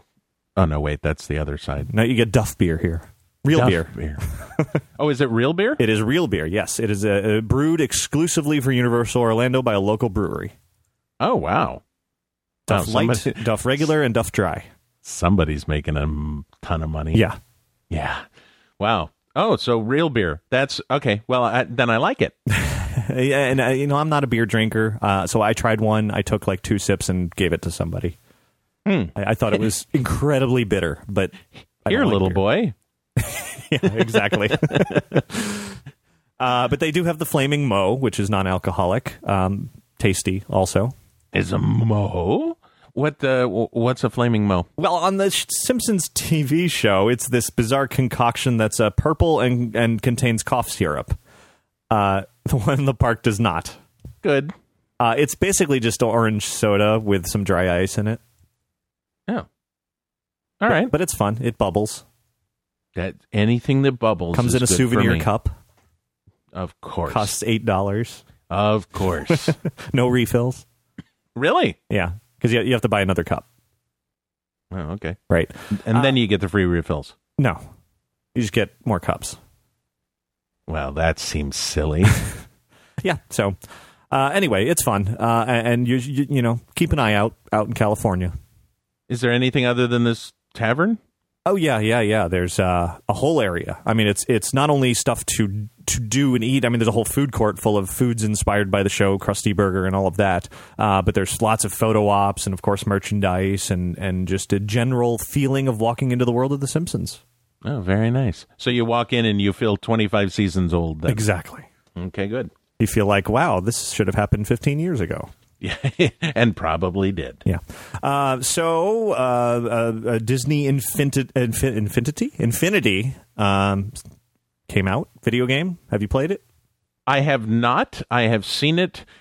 Calvin was talking about it. He said that he was going to try it. I had friends who bought it on day one. Yeah, well, I don't fault you or Calvin for not getting it, because this is one of those things that when you get it, your wallet is just done for. That was what I told him. I said it looks like it's going to be incredibly expensive to do this. Yeah, it's because it's not just a video game. It's a video game with collectibles that interact with the video game. Yeah, it's not just a video game. It's a lifestyle. Practically. They've come out with a ton of figures, and they're still cranking them out, and they haven't even announced what they're coming out with next year yet, which I'm sure will be wave 47 of these things.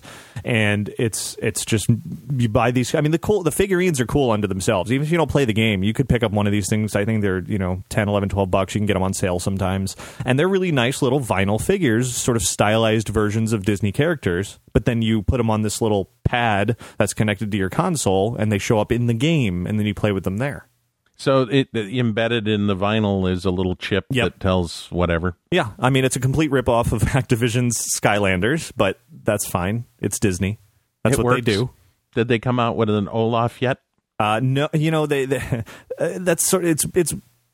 They have a very sort of needy production. In order to come out with things, they need the assets from movies and things like that. They need to, have all of the necessary components to be able to make things. And with the timeline of the game, which came out in August, and Frozen coming out in November, and they weren't obviously still working on the movie and this and that, they just simply couldn't get the necessary things from the studios to make something like that happen, or a whole play set or whatever as they call it. So they came out with an Anna and an Elsa, and that's it. Oh, interesting. So when you put these characters into the video game, then you can play as them, or they're with you? Some of them have play sets where you go into their world, and it unlocks all these levels, Toy Story, Pirates, and they have a Lone Ranger one, which, you play. You are in not really following the movie so much as just being in that world and all these little missions. But really the focus of Disney Infinity is this toy box mode, where it's just this unlimited imagination explosion that it lets you just play. And that's what they're emphasizing, is you can be a kid, let your imagination run wild. They are giving you the tools and the toys to play with, and you do whatever you want. It's a place where a kid can be a kid. Yes, just like Chuck E. Cheese. Is that it? I don't know. Or is that Toys R Us? No, maybe. I don't know. So how are they updating this game when they come up with new assets and new play sets and things? From what I understand, everything's actually on the disc, and these things are just unlocking it. And then eventually, provided that sales were good enough, which they have been excellent, they were going to come out with a Disney Infinity 2. Oh, really? But you'll still be able to use all the old figures with the new one, presumably, but then it'll have a whole new set of adventures and stuff. See, if they should be updating this through the web. Right. Well, I think they wanted to do the make you buy multiple versions of the game instead. Well, they're thinking money and not convenience. Well, okay, I will say they are doing updates via the web. They actually have weekly contests because you can create these toy box worlds and build just about anything. And they have themes that you can go off of if you want to participate, where it's like Wreck-It Ralph Week or DuckTales Week or Frozen Week or whatever. And they encourage the community to build worlds, submit them to them. They pick the best 5 and then offer those as downloads along with some of the cool ones that they have created as well. Oh, okay. Well, that works. So then. it's not the play sets you can't download, but these toy box worlds you can. Okay, so that's interactivity. I like that. Yeah, and you can hop online with up to 4 people at the same time and be in the same world together and help each other build, or just play around and battle each other or whatever. I mean, it's really it's called Disney Infinity for a reason, because there is truly an unlimited amount of things you can do with this game. It's called Disney Infinity because there's a truly unlimited amount of money they can make off of this game. I think that was the tagline. Yes. But it's fun. I mean, I haven't played it enough. I mean, if I let myself, I could just be sucked into this for weeks at a time. So I've kind of held off a little bit. I was just about to say, what else do you have to do, Ricky? Oh, yeah. I mean, come on. Nothing. Yeah. 48 updates a day to the website, 3-hour podcasts to record. I was going to say, clearly the most popular podcast on the internet. I mean, come on. I wouldn't go that far. Okay. But there was another excellent game that came out, DuckTales Remastered. That's your department. I know you don't play. Do you play video games at all? No. Yeah. Did Calvin play DuckTales Remastered? To be honest with you, we've got somebody staying with us, is a cast member from Disneyland. His name is Jeff, and I think he's played it because I've heard DuckTales theme and stuff going right. on.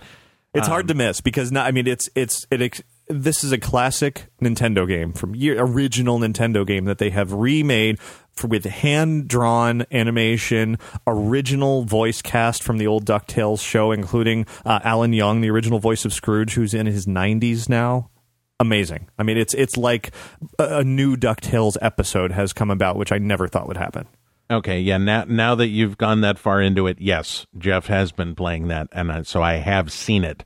But I have not played it. I have a terrible history of not beating video games. I get like a third into it, and I'm just like, okay, I need to move on to something else.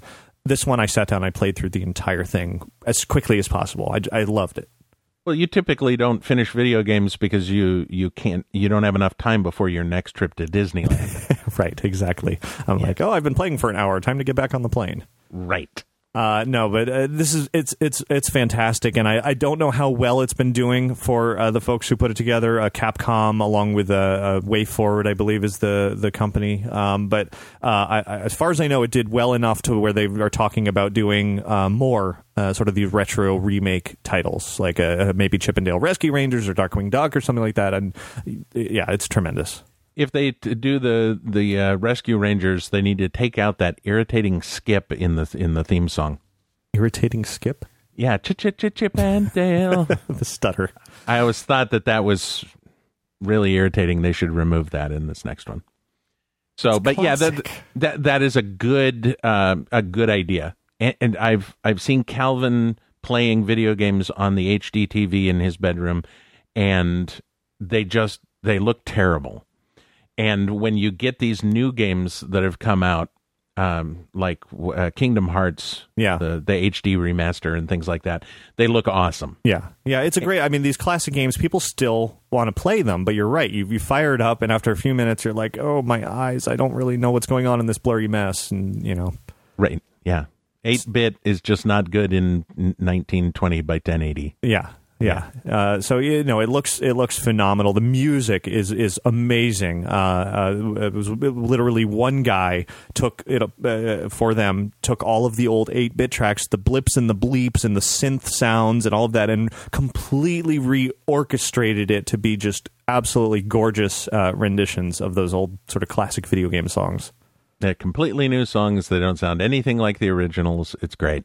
No, they actually do. They're wonderful. And the moon theme is sort of the classic. I mean, it's if you were to look at a list of top 5 best video game songs ever, that would be always in there, and he did an outstanding version of that. And actually, I forgot to mention earlier at Comic-Con there was a panel on this as well, and he performed that song, sort of a piano solo version there, and it's just wonderful.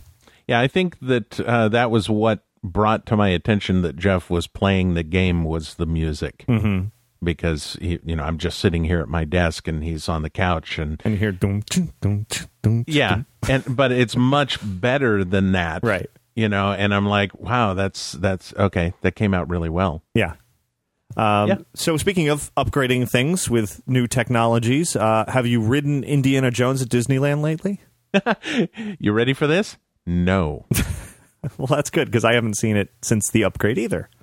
I had seen, and the thing that irritated me, obviously for those who don't know, Indiana Jones all of a sudden just completely unexplained, just for some reason, they just completely redid the voice of Mara, and they did projections on the face of Mara that make him animated, and the voice was completely unpopular because it was originally this booming Eye of Mara. Right. Yeah, it was like a big black dude voice, just the whole, you have invaded. And then it went to, hey, lady. And, yeah, and it was terrible. And it was there for, God, what less than a week? Yeah. They at some point, I think they had commented that it was, it was just a change for the sake of change. I don't know, but it went back. Yeah, but from what I understand, the projections, what's that mapping technology? Projection mapping. Okay, sometimes it's a simple name. Yeah, the projection mapping that they're using, they do it so that it looks perfect. Mara changes as you pull forward, and different scenes for the different Mara scenes. Yeah, different projections. Right, and it looks like she's falling apart, or he's falling apart. Is it a girl or a guy? So I can stop saying that. I think that's what happened in there. It was originally a guy, and then it went to the girl. Okay, I gotcha. All right, that's what I'll just call him Mara then. Yeah, but Mara falls apart, or has things growing out of its mouth, or lightning, and yeah, very, very cool. Yeah, one of those things that sometimes they make a big deal out of these upgrades. Hey, coming soon, we're doing this, that, and the other, and sometimes they just show up. Yeah, and this one was fairly cool, but for some reason, and I have no idea why, I have just not been on Indiana Jones in forever. Yeah, no, I mean, I know. Well, there's that moment where you walk up to Indiana Jones, you're like, I want to ride this, and then you think, oh, but I have to walk like 78 miles, and it's so shaky, and I'm going to walk off with a backache, and Well, see, that's, believe it or not, that's not the problem for me. It's the line. And not walking the line, but the amount of time in the line. Mm-hmm. I just walk up and I look, and I think this is a symptom of living as close as I do now. Yes. I look and I go, ugh. You go, damn, next time. Yeah. No, you're absolutely right, because when I come out there, it's a trip. I'm like, oh, while I'm here, I want to do this, I want to do this, I want to do this, and I make sure to get it all done. Here, when I go to the parks, I'm like, I don't want to ride anything. Yeah, I'll stand in line for 4 hours to eat at the 50s Primetime Cafe. Right. But I won't stand in line for 45 minutes to go and see the new projections in Indiana Jones. Whereas out here, if I can't get a bite to eat in like 3 seconds, I'm like, I'll just eat at home. Whereas you're right, out there, I'll be like, yes, clam chowder and a bread bowl. I'll stand here for an hour. Right. Yeah, it's just, I don't know. It's indicative of living close. Yeah. But whenever I do get out there, I'll definitely check Indy out, and maybe you'll see it by then. There we go. Okay, sounds good. Speaking of me seeing things. Okay. I haven't seen Planes. I thought you said you did see movies this year. I thought I did. I did see Planes. Now, it was going to be direct to video. Then at some point they were like, you know what, we're going to put this in theaters. And everyone went, it was, spin-off Cars thing. It actually ended up being a halfway decent movie. I'm looking through the list. What movies did I see this year? Anyway. The ones that we talked about in the first 6 months. Yeah, apparently. I guess it's indicative of living close to a movie theater. No.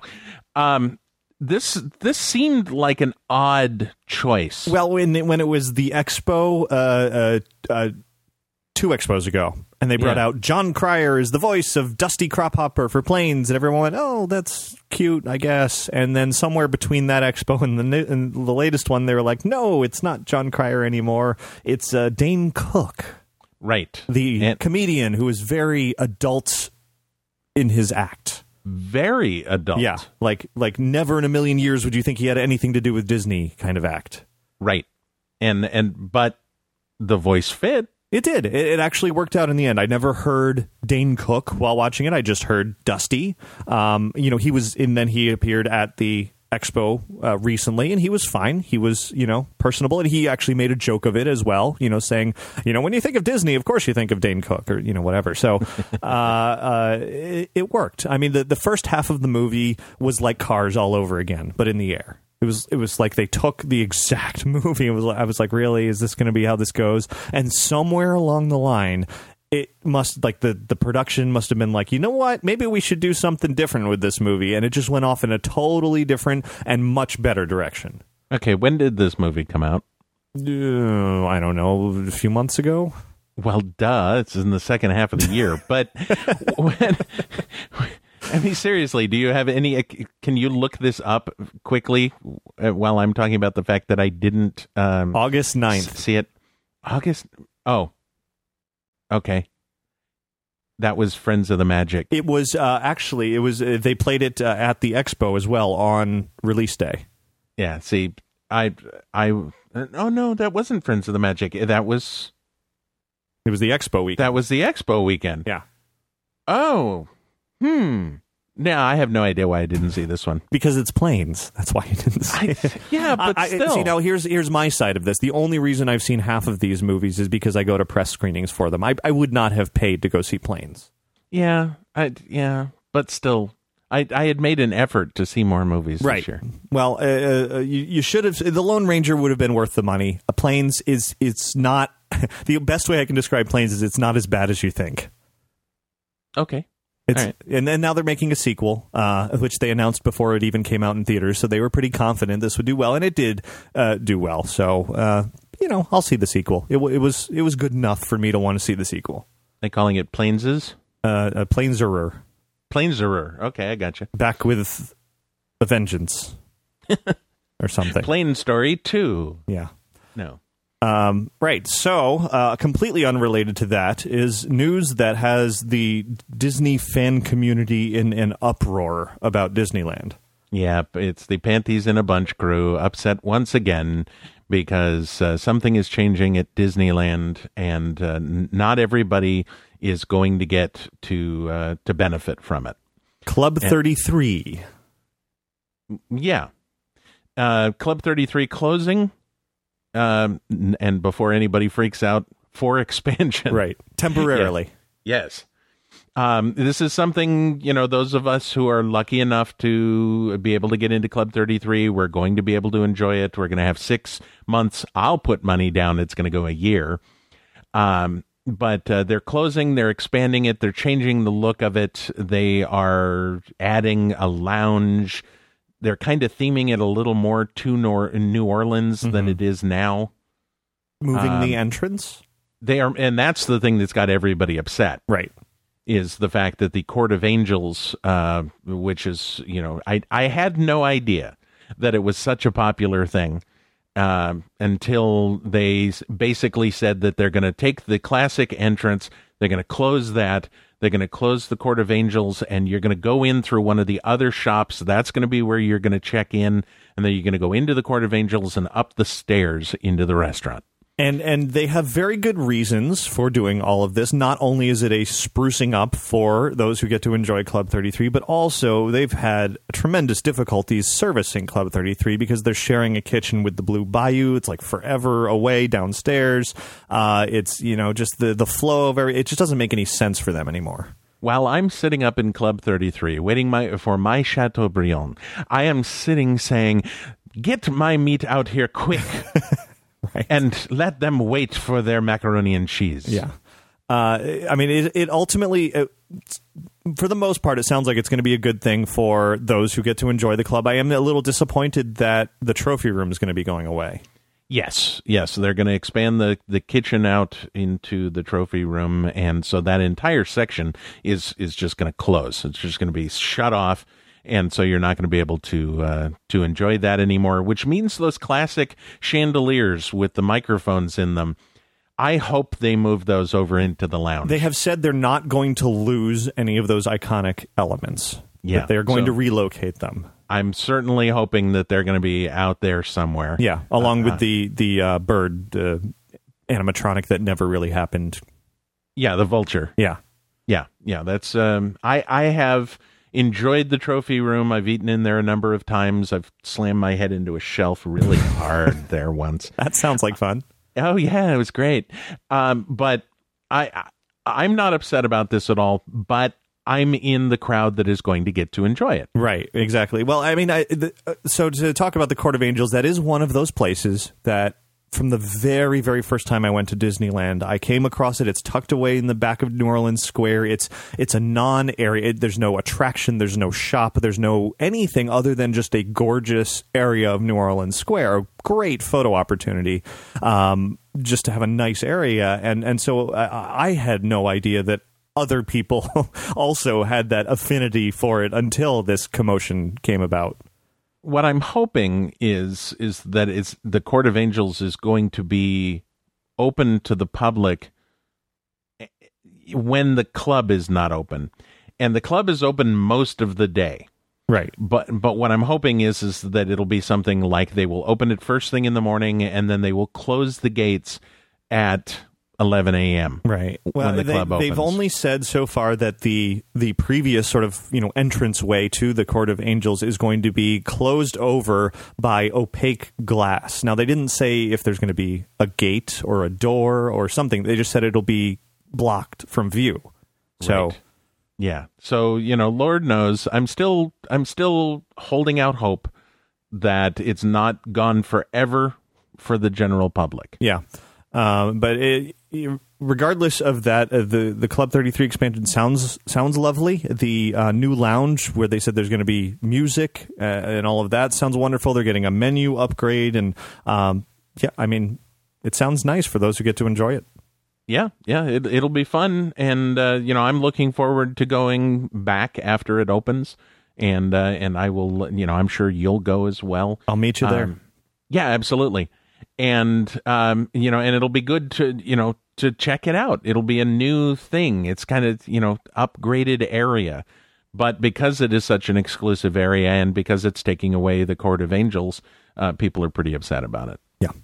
But meanwhile, out here at Walt Disney World, there is a fabulous restaurant that everybody can enjoy, provided that you can afford it, because it is rather pricey. It's the California Grill atop the Contemporary. Right. If you want to eat like we do here in California, just go to the top of that hotel. And did they change the menu? Yeah. It got an update, and it's very good. Is it? Say that again? Is it? Yeah. It's they did a nice job. It's not as good as Carthay Circle, in my opinion, if we want to compare sort of new California style menus. But they did a nice job. I enjoyed almost everything that I ate there. Good. Very good. I ate up there in 2007. I was introduced to sashimi up there for the very first time, which is, wonderful. And the food up there has always been wonderful, in my opinion. The view, obviously, is unrivaled. Right. And they've made that even better. There's an extra viewing platform on the other side of the restaurant now. Things are a little bit more open. They did improve on the sushi area as well, sort of a bigger sushi bar. There's even like a sushi multi-course chef's experience you can do now. I'll be right there. Yeah, and I mean, you're not going to walk out of there with a less than $100 for couple of people, probably even way more than that, but it's worth it. It's something worth saving up for, maybe skipping a few dinners, go for the quick service or something so you can have a really nice meal there. That's what I was just about to say. Is it 4 dining credits now? Yeah, I have no idea. I have never been part of the dining plan, so I do not follow those things. Well, when I go back, I'll let you know. Yeah, but it's wonderful. I definitely, it's nice to be able to just go up the elevator and walk out, and there's all those windows, and you just get the incredible view while you sit and eat and enjoy the fireworks and all that. Yeah, the fact that they pumped the fireworks in there is and they upgraded the speakers for it as well, so they sound fantastic. Oh, good. Okay, so it's not anymore. Exactly. Okay, good. Very, very good. I don't know. I thought it's sounding like a 1970s speaker. That was always classic for me too. So and they actually took this was really nice too. Is these people who don't really know the concept of the contemporary and the history of things may walk into this new look of the Californian Grill and go, "Wow, what? This is new," because they used a lot of 70s colors, greens and browns and oranges and that kind of stuff, and Ian pulled in Mary Blair elements, really tying it all together. Oh, very nice. Yeah, it's wonderful. The carpet and there are actually pictures of Mary Blair in there, and it's lovely. Good. Okay. Well, that's good. I'm glad to hear that. So speaking of design elements, Fantasyland at the Magic Kingdom got some new princessy designs. Yes, you guys copied our Princess Fantasy Fair over there. But the lesser version of it. We don't have cool live entertainment or a Figaro animatronic or a courtyard. We just have tucked away in a closet meet and greets. You guys have Olaf on the roof waving at people? No, we don't have that. Oh. Do you have the cart with the twists? No, we don't have those. Is there a restroom? Sort of down the pathway a little bit. Oh, really? A very, very elaborately themed Rapunzel bathroom at that. That one. Yes, the $1 million bathroom. Yes. But no, Princess Fairy Tale Hall is now the place to meet princesses in Fantasyland. 2 separate lines to meet 2 different princesses in each one, and Fast Pass Plus and all that stuff. Now, I heard the other day, I was talking with Jonathan Dichter, formerly of the All About the Mouse Disney podcast, and he was saying that he had taken his daughter out there, and they had one line to meet Rapunzel, and they had one line to meet, and I think it was either Snow White or Cinderella. Cinderella. Okay. And he said that the line to meet Rapunzel was an hour long, and you could walk up to the Cinderella. Rapunzel is tremendously popular. Okay, yeah. I was just, because I felt bad. Yeah, I mean, well, in each one you get 2 princesses. You get one of those 2, and then the other sort of mystery princess, whichever they feel like sticking in at the time. And behind door number 2, we have... someone. I don't know. Yeah. But it's not Belle, because she has her Enchanted Tales with Belle, and it's not Ariel, because she has her Little Mermaid meet and greet. So, and it's not Tiana, because she has her area. So it's whoever's left. Well, who's left? Wow. Yeah, Snow White and Sleeping Beauty, pretty much. Okay. Well, those are good. Yeah. But it's have you been through it? Have you gotten your picture taken with the girls yet? No. Oh, come on. The night that it opened was actually, and this is actually kind of late in the list here. I should have put it earlier. It was the same night as that Friday the 13th Villains thing. And so I was at Hollywood Studios, and Michelle was over at the Magic Kingdom that night, because the Disney Parks blog was doing a Halloween meetup there. And then they included this as sort of the surprise. And by the way, you're going to be the first that go into Princess Fairy Tale Hall. So she went through and videoed it all and everything. And I was like, okay, now I don't have a reason to go. You're cheating. Yeah. Well, it's princesses are not exactly my thing. You go more for the ducks. I go more for Halloween. And the rabbits. Yeah. Yeah. That was a good segue. Sorry, I stepped all over it. That's fine. So yes, moving into, as you mentioned earlier, the never-ending Halloween season. Yes, for the next 3 hours, Ricky is going to be talking about Halloween. No, go ahead. Since I did that tremendously, beginning in mid-September and leading all the way into a little bit of November, I can just briefly go over. What did you do for Halloween? Actually, I went to Knott's Scary Farm for the very first time this last Halloween season. Did you enjoy it?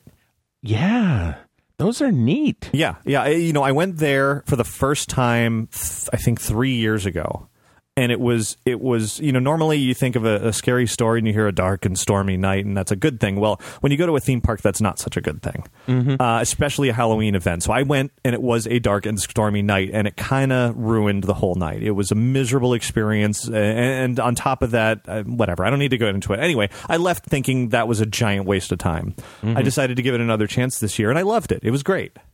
Yeah, we had always, matter of fact, prior to going to the Knott's Scary Farm thing, we were looking at your video of Halloween Horror Nights, and we were trying to figure out how in Hades you were able to walk through these things without cowering in fear, because they're so intense and so beautiful, just horribly scary looking and everything. And we went through these things, and once you realize what they actually are, they are a great adventure. They are a tremendous feat in themed entertainment, and the reason that I literally do not get scared at these things no matter what they're throwing at me anymore, because I've been through so many of them, and I see everything coming a mile away. For the most part, they still surprise me sometimes, but even then I don't get scared by them anymore. I get entertained, absolutely, but not really scared.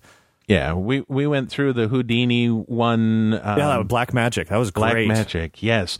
And that was the first one, and both Calvin and I kind of ran through it with our eyes half closed, and that kind of thing. And we got to the end, and we were like, wait a second. And so for the rest of them, we were walking through just totally casual and really upsetting the people who were trying to scare us, because they would come out and go, boo, and we'd be like, hi, how are you? Right. Yeah, I mean, there are obviously different types of people who go to these things, the ones who are cowering and don't see anything because they're so horribly scared. And then there are those who really, really appreciate the artistry of it all. And it's amazing that these theme parks and other outside events put so much time and effort into creating these themed, fully immersive experiences that only exist for a few weeks. Yeah, and a lot of them are only just for a few weeks. There's some of them that are there for 6 weeks or longer. But yeah, it's just so much fun. And we're going to try Halloween Horror Nights next year. We're going to do the VIP thing. That's definitely the way to go. Yeah, because we've talked to people that have gone to Halloween Horror Nights, and they're like, if you don't have the VIP, you're just not going to have fun. Yeah, it's brutal, and that allows you to do unlimited front of the line for everything, so you can just blast through it all and do it again and again and again. It's wonderful. This year, my favorite absolute Halloween experience out of everything that I did, and the list was tremendous between here and California. This event called Delusion. Which previously Neil Patrick Harris, second mention of him on this show. Yes, he was a producer of this a couple of years ago, and then it has now moved on to new hands. John Braver, I believe, was the guy's name, who's big in Hollywood. Also, was in charge of it this year, and it's only in Hollywood could this exist. It was personal. It was an hour-long experience in a small group with top-notch actors, like real actors saying lines and emoting, and you're moving from scene to scene and just being part of this. They call it a haunted play, and it blew me away. I've never seen anything like it. Yeah, see, we're not quite up to this level yet. In our braveness. It wasn't that scary. It was like being part of a world-class stage performance, but going, three-dimensionally through a world, and it was amazing.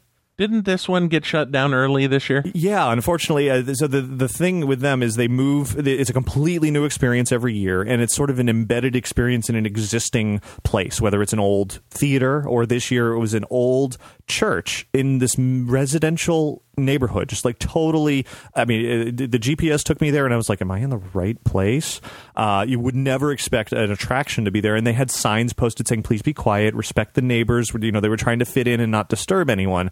Well, unfortunately, they were supposed to run 3 weeks into November, continuing these performances, and the neighbors just had enough after Halloween. They were like, "We don't want the traffic. We don't want you here. Just go away." Yeah. We had seen it. I had actually pulled it up to buy tickets and the whole shot, and I never actually bought the tickets. And then, like, the day after I had finally looked at buying the tickets, I had seen that they had been closed early. Yeah, it's unfortunate. They said next year they're going to try to, find somewhere where the neighbors aren't going to get so upset. But I will do that every year from now to eternity if I have the chance, because that was the coolest Halloween. That was one of the coolest experiences, period, that I've ever done. Well, yeah, Neil Patrick Harris was involved with it. It's got to be cool. Well, he wasn't directly involved this year, although by coincidence he was there the night that I went. Of course he was. So I said hi. I went up to him and I said, "Hey, we have a mutual friend," and I name dropped a Window to the Magic and Patrick and all of that, and he was like, "Oh yeah." So yeah, really, yeah. All right, that's the first time anybody's ever name dropped us. That's pretty good. So it was fun. It's also worth throwing out there that I did a blackout while I was out there, which was probably the most intense thing I've ever done. Completely insane and stupid and I don't even just insane. Not worth doing? No. I mean, it's something that if you wanted to just be I don't even know how to describe it. It was just like an experience. Like, if you want to be miserable and manhandled and I don't know. Well, I'm looking for a date. Well, you may sort of kind of find it in there. There was nudity involved, so it was interesting. Well, put it that way. All righty then. Yeah, the other one that was in the area this year that I wanted to go see and never got around to was the Rob Zombie thing. Yeah, be glad you didn't. Really? Yeah, first year for that, they. I don't want to fault them for it. It had such potential, but they only had 10 days at this fairground to set up. And it was clear they weren't ready on opening night. Their actors weren't ready. Nothing was ready. So when I went through, it was incredibly mediocre. It may have improved over the weeks that followed. They said they may return next year. I'll give it another shot. But from what I saw, it was just it was designed to shock you and be gross. And some of it was that, just like Rob Zombie's movies are. But for the most part, it was just kind of amateur. Okay. So... yeah, it was so far away. I never found myself with enough time to get out there. Yeah, it took forever to get out there. It was the Pomona Fairgrounds, and I crammed that and Delusion into the same night, and fortunately, Delusion was far better and made the night good. Which one did you go to first? Rob Zombie first. Oh, okay. Yeah. I was just thinking that if you had gone to Delusion first, that maybe that's why Rob Zombie was... No, and actually that may have been why Delusion was that much better, because I was... Yeah. But as far as Disney goes, we mentioned earlier Roger Rabbit. And so Mickey's Halloween party this year had a new pre-party in Toontown, rather. And it was an opportunity to get some candy early, as well as do some meet and greets for those who were in the park before the party officially started. And they brought out Roger Rabbit to meet and greet with. And that makes a happy Ricky. Absolutely. I've never seen Roger Rabbit before. They brought him out for we talked about this last time, their little Easter bunny hop thing, and it was just a small Main Street performance. He wasn't taking pictures with guests or anything, and that was the first time he had been seen in forever. I heard your scream all the way from Florida. Yeah. And so when I was planning this Halloween trip, I was going to go to this, and this. And actually Mickey's Halloween party was not even something I was going to do, because it didn't sound like anything, I had done it before. It was kind of more of the same. I was like, I don't have to do that. I can go on Haunted Mansion Holiday anyway. I can go on Ghost Galaxy anyway, and, see most of it without paying extra for this party. But then I found out about Roger Rabbit, and I was like, yes, take my money. I'm going just for him. Right. Yeah, I remember you scrambling to get tickets. Yeah, I ended up finding a listener's friend who had an extra ticket because it was sold out, and yeah, that was wonderful. Yes. He was great, too. I mean, Roger Rabbit was Roger Rabbit. He was totally animated, hopping around. I was wearing a Roger Rabbit shirt, and he got all excited about that and was, like, spinning me in circles, and it was awesome. Very nice. Yeah, I've actually I had seen Roger back in the 1980s. Back when he was originally out, and I remember the character. I didn't go to the Halloween parties this year. I had asked if I could go and record it for the show, and I was told that it was too much money, and so I'm gonna, I skipped it this year. I'm gonna go next year. But yeah, they're always a fun time, and if you're going to add these little things in and give you characters like Roger, that makes it awesome. Yeah, it was funny. I did the same thing. I talked to I said to Disneyland, hey, I'd like to come out at least just for Roger Rabbit. I want to promote the fact that he's there because they hadn't publicized that at all, and they were like, well, yeah, we're not really publicizing that. It's just kind of a thing, just a surprise. I was like, oh, okay, cool. All right. It's sometimes it's fun for them to just do quiet things that people aren't expecting, and then they get that surprise. Yeah, and you're like, hey, let me in on Media Pass, and they're like, no. Right, but that's fine. I was perfectly happy paying whatever it was, $60 or something just for that photo op. Oh my Lord! Yeah, that's what you get for not buying them ahead of time. Yeah. It was. I think when I went, it was $39 or something like that. Yeah. Well. You mentioned Halloween Horror Nights. Just sort of wrap up Halloween here. I went to it here in Orlando and in California. Very different events, and they did a good job on both coasts. I wouldn't say it was my favorite year because I love the Walking Dead TV show. Big fan of that, but it was I'm a little Walking Deaded out after 2 years of it now at Horror Nights. So I'm looking forward to that not being there in the future. All right, I like that. The big thing for us this year, because we, are obviously new to the whole Halloween thing down here in Southern California. We went to Haunted Hollywood Sports. Oh yeah, I was trying to send somebody to that, and then I couldn't, and this and that. So how was that? Oh God, that was great. That was a paintball thing, right? Yeah, it was like Knott's, except you had guns. And literally at one point I was running through a 3D paintball environment with zombies chasing after me, and I literally tripped, fell into a wall. It was like real. Yeah. I hurt myself in this thing. You were running through trying not to get caught by these zombies. These zombies were able to touch you. Mm-hmm. So at one point, Calvin was going through, and he was in a dark room, and he heard, and he's like, what's that? And all of a sudden, he was in a bear hug.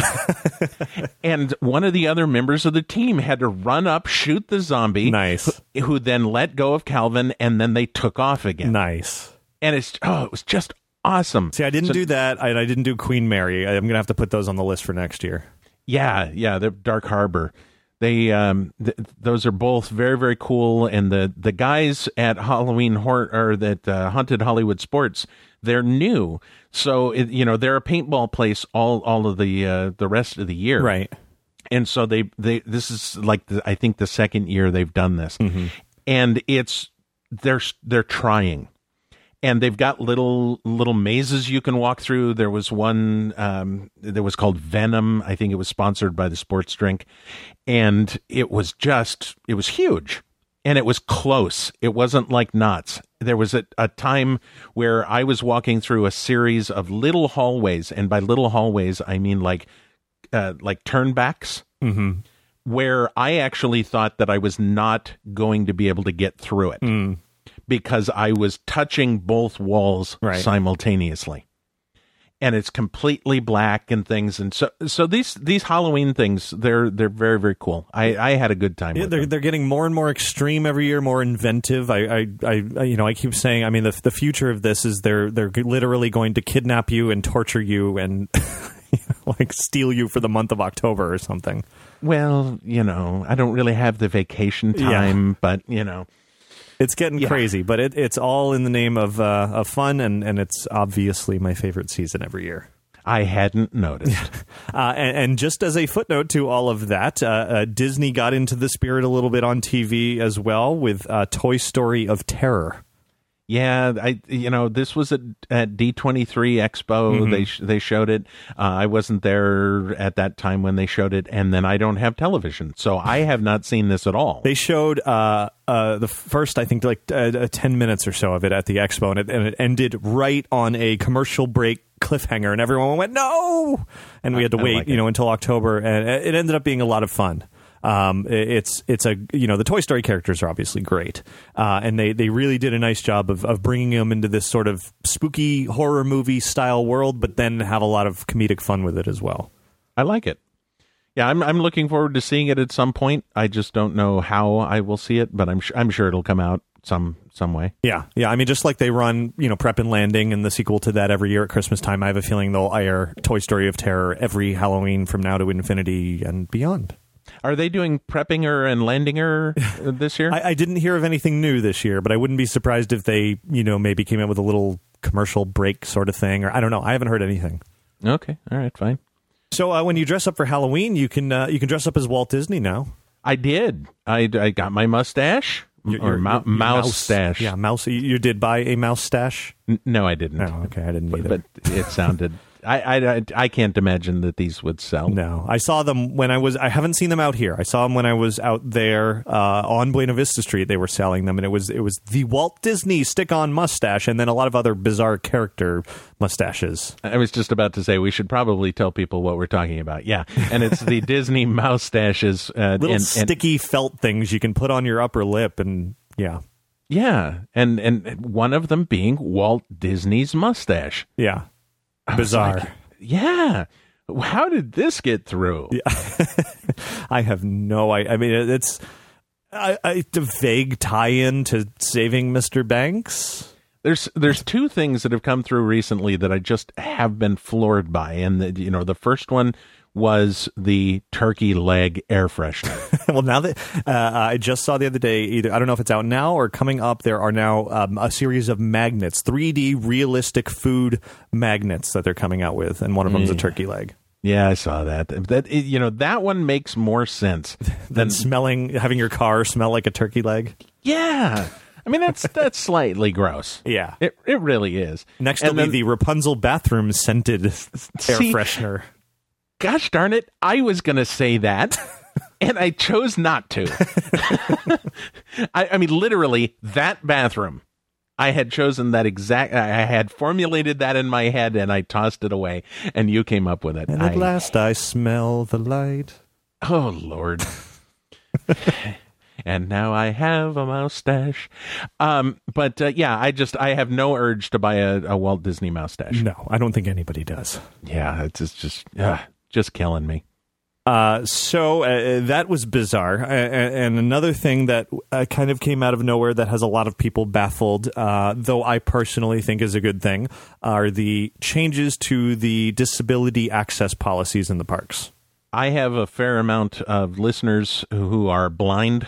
Mm-hmm. And that I deal with on a regular basis, and they could not be happier about this. Yeah, I think there's one particular community of parents and autistic people, parents of autistic people, that are really outspoken, saying this new system does not work for their needs, but it seems like everybody else is fond of it. Yeah, the autistic community, I've noticed as of late on Facebook and stuff, has become really vocal about a lot of things, a lot of topics. So it does not surprise me that they would also be upset about this one.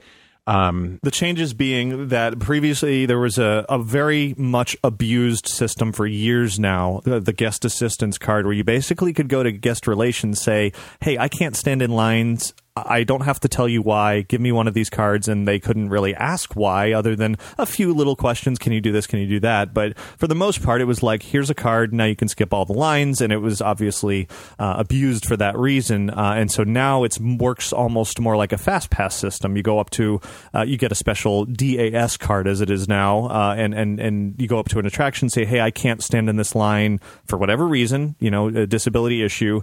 And they'll give you a return time saying, hey, the standby line is 45 minutes. Come back in 45 minutes. Go do whatever you want in the meantime. Right. And that is perfect, because what it gets rid of is all of the teenagers who just rent a wheelchair and skip the lines. Right. Or more recently come to light in the media was this terrible situation of people who were genuinely disabled renting out their services by letting families accompany them in the parks in order to skip the lines. Do you think that was part of it? It was definitely part of it. Okay. Yeah. Right. I mean, Meg Crofton, who, formerly just head of Walt Disney World, now head of almost everything in the parks, it came out with a letter spelling out, we are making these changes because of the abuse that came to light recently. Oh, yeah, Meg Crofton. I loved her in Hercules. Different Meg. Same attitude. No. But, it does have it. Disney did say if there are extreme circumstances, if they're always accommodating. If for some reason this doesn't work for you and your family, go to guest relations. You'll be able to work something out. But for most people who need some assistance in the parks, I think this is a good way to do it. Yeah, like I said, everybody that I have talked to, I have not come across a single person so far that has said, I don't like this, and who legitimately needed it. Right. It's just the people who got used to being able to skip every line all the time, unnecessarily. It just became part of their world, right, to cheat the system. Speaking of which, The Little Mermaid 3D on Blu-ray. See, I had to put in a bad segue. Yeah, that was really bad. Yeah, I liked it. So The Little Mermaid was supposed to come out in theaters in 3D, but then some other converted movies, The Lion King did very well when it came out converted in 3D. Then other ones, not so much. So then Disney was like, yeah, we'll just put this on Blu-ray. Yeah, which, Calvin having a 3D TV in his bedroom makes the fact that these movies are coming out in 3D on Blu-ray okay with me. Yeah, because we can get them and watch them at home, and it's not $4,000 to watch them. Right. And so you know what the next question is. Yes. And the answer? No. So The Little Mermaid 3D looks good in 3D. I was surprised when I put this Blu-ray in how dated The Little Mermaid looks. I guess I haven't watched it in a really long time, and the animation is really rough. Yeah, it's a long time ago. It is. I mean, what was it, 89, I think? Yeah. And it shows. Yeah, I mean, even Aladdin, which is just a few years later, looks a lot better. Yeah, I don't know why this one looks this way. It always has. Yeah, it's fuzzy. I mean, it's under the water, I guess. Yeah, that's it. Right. But in 3D, I mean, the 3D works well. It's not just sort of the Viewmaster effect where it's like these flat, 2D layers. It actually blends quite well. The water element helps a lot, and it's a nice presentation of it. I don't know. I like the Viewmaster take on it when they do that. I think that's fun. It can work. Yes. PhilharMagic does that very well in the Lion King sequence. Mm-hmm. Yeah, I love that sequence. Yeah. That's very, very cool. But yeah, this is so depressing as we're walking through this list of movies. I'm finding that I thought I was doing good, darn it. We will end with one that you have definitely seen. Well, yes. So yes. We'll get there. So have you seen Avatar? Yes. Okay. Yes, I did. However, I did not see it on its initial release. Mm-hmm. It had to come back out again for me to go see it. I did see it once, didn't really have any desire to see it again, and now, finally, of all places at the D23 Expo Japan, the first time they've ever done one of those, they released a tremendous, what seemed like a tremendous amount of details about Avatar, and then when you kind of dove into it, they didn't really say much of anything. It was released on a Friday night our time at like midnight, and, while everybody else was out at the bar or something.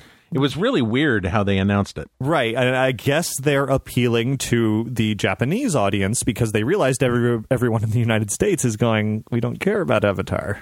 Like I said, I didn't go see it the first time. I went and saw it several times in its re-release. I actually liked the movie. Here's what happened with Avatar Land or Pandora or whatever it's going to be called for me. The initial announcement came out of nowhere, obviously, and I thought the movie was visually phenomenal, especially in 3D. The story was nothing special or new, but I came out with that was decent. As far as the announcement of the land for Animal Kingdom, I was thinking, everyone kind of had the same reaction, really? Okay. But at the expo in Anaheim in August, as I said earlier, they had sort of a teaser little area. They had set up this cubicle or desk area or whatever, as if the Imagineers had taken a research trip to Pandora. And learned about the Na'vi and all the foliage and animals and whatever. And so the Imagineers that were there were playing into this story.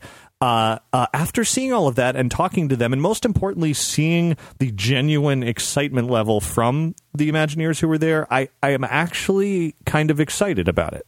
Yeah, I think it's going to be good. I saw the stuff that you put up on your site about the concept art and stuff like that. And right. I think it's going to be fine. It's going to be gorgeous. It's going to be a great Disney experience, and it's going to be one that you can walk into and not care that it's Avatar. It's just going to be something.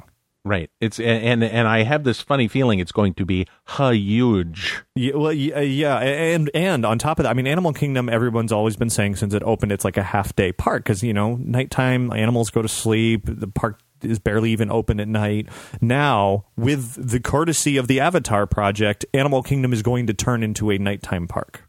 Yeah, and that's a good thing. That's because they can't run like fireworks and stuff out at Animal Kingdom because it scares the animals. But they are going to have this. They're going to have live music and sort of a festival. The Tree of Life is going to glow. They're going to have some sort of lagoon show thing. I mean, they weren't real specific about what it is, but it's going to be something. Right. And so it's going to give people a reason to stay over there, which is good. That is very good. And then there apparently, they didn't really specifically say it, but there's going to be some kind of a boat ride for Avatar, which is very interesting because it's been a long time since Disney made a new boat ride. Yeah, the concept art kind of looked like the Blue Bayou sequence. Yeah, kind of. But in the world of Pandora, which I think that's a good idea. And everybody loves the slow-moving Disney boat ride attraction. So that's great. I've been a fan of Pandora for a number of years. I listen to their radio station all the time. And so I'm looking forward to actually going there at some point. Right. So that is, every time this comes out, the whole world explode, not even just Disney fans, all the movie sites and everybody's like, oh, Avatar, this, that, and the other thing. So there is something there. Even if people aren't directly a fan of Avatar, they know it. It is something that everybody knows what it is, and that connection is enough, I guess. I want to see how they're going to do 12-foot tall blue people. Yeah, and if the dragon that made a one-night appearance last year makes a return. Dragon, not a lizard. He doesn't do that tongue thing. Also overseas, Iron Man, first Marvel attraction going to Hong Kong. Yeah, that should be good. I do not find myself in Hong Kong all that often. No, me neither. So I can't get all that excited about it. However, I would like to go out in that area. Calvin and I are talking for my 50th birthday, which is not all that far off. To going to Japan, and when you're over in Japan, it's just a puddle jump. Yeah, well, that's what I've always been thinking. I'm like, I really want to go to Tokyo Disney Sea, and I'm like, well, if I'm going to do that, then I might as well go to Hong Kong, and then if I'm going to do that, maybe I'll wait till Shanghai is open. And right, and we're talking about going out there for a month. Yeah. So we would be able to go across, pop over and kind of pull in some of the culture from Hong Kong, right, and see Hong Kong Disneyland. And you're right, Shanghai. Yeah, and this Iron Man thing, everybody was really excited when they first heard Iron Man experience coming to Hong Kong, and then you kind of whittle it down, and you're like, oh, it's Marvel Star Tours. Yeah. which, is fine. I mean, because I liked Body Wars. Right. Yes. I mean, it's. I'm sure it will be cool, but it's. I think everyone was expecting more, and I'm sure more is on the way. This is just step one of Marvel in the parks. Right. Yeah. It's just they're trying to, and the thing I like about it is that it's unique, and I don't mean that the technology is unique, but that as far as I know, they're not planning on putting the Iron Man experience in the United States. Right. So it'll be something to go see someplace else, because that whole put it in both coasts thing irritates the living crud out of me. So seeing something new over there that I just absolutely cannot see, like going and doing the Tower of Terror in Tokyo. Or Mystic Manor is one of those things I would love to have here, but it is really cool that it's just in one place. Absolutely. Yeah. So putting this Iron Man experience out there, it'll be great. It really will. It'll be fun. Yeah. And I'm sure, I think Marvel, it's obviously huge at the box office. It's going to have a big presence in the parks as the years go on. It's on the cruise line now, which we'll talk about in a little bit, but it's also on TV. Yes. And did I mention that I don't watch TV? You did. Okay, and good. I kind of wish I didn't either. Okay. Well, I saw the Agents of S.H.I.E.L.D. Okay. I saw the preview because I was at D23 Expo. Oh, okay. See, I missed that at the expo. Yeah. See, that was one of the two things that I did. It was the only time that I was in the arena for this one. So what did you think of it? They showed the whole first episode, right? Yes. And I thought it was good. It wasn't superhero-y like I thought it was going to be. And again, my friend Jeff here that lives with us has been watching this, and he's been kind of disappointed with how this has gone. Kind of everybody's reaction. It's been really up and down. Like there's been a few episodes that are like, oh, this is great. This has so much promise. I can't wait till next week. And then the next week comes and you're like, oh, that was bad. They spent all the money on last week. Yeah, kind of. And we're kind of in a winter break right now, and it left on a cliffhanger. And the cliffhanger episode was quite good because it's and I don't want to spoil anything, but the main character of Agents of S.H.I.E.L.D. is Agent Coulson. And, if you've seen the Avengers, you know what happened with Agent Coulson. And he's now in a show. And that much has not been explained yet, and it's kind of what everybody's been waiting for.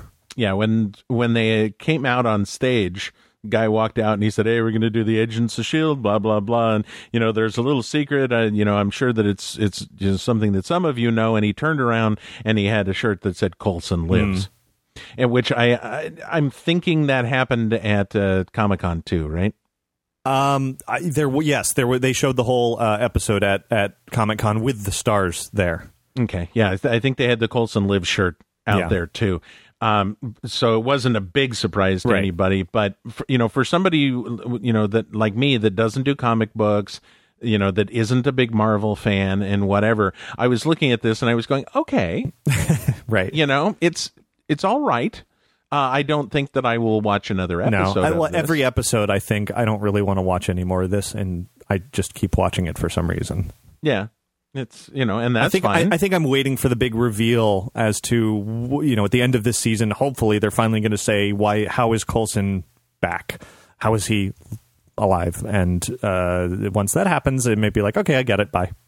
Yeah, which is why they're stretching it out, I'm sure. Right. Yeah, the entire first season is just a dream, and he's not really alive. Could be. Yep. And JR was never shot. I have no segue here whatsoever. Glow with the Show in Florida. Yeah. How's that? There it is. So Glow with do you have Glow with the Show ears? I do. I was, invited to come out to the park and to witness the Glow with the Show for World of Color. Mm-hmm. Yeah, that was it. And then so that was the original one, and they gave us all ears. And then they've done it a couple of different times. They've done it for Fantasmic, I think, and they're doing a small section of it now for the fireworks. And so it doesn't surprise me that it's made it out to Florida now. The way I see it, when you go out there now, you don't see very many of them. No, you do not. World of Color debut, the whole audience was given all of them, and it looked fantastic. And now you go to an average night of World of Color, and you see like 4 of them. Yeah. Yeah, on average 10. Yeah, it's and so I have a feeling they had a whole lot of them that they made, and they were like, let's ship them to Florida and see what happens. And they work with the fireworks out here and the castle projection show, which is really obnoxiously distracting. The dancing lights over at Hollywood Studios for Christmas. Oh, the Osborne family spectacle with dancing lights? Yeah. Trademark?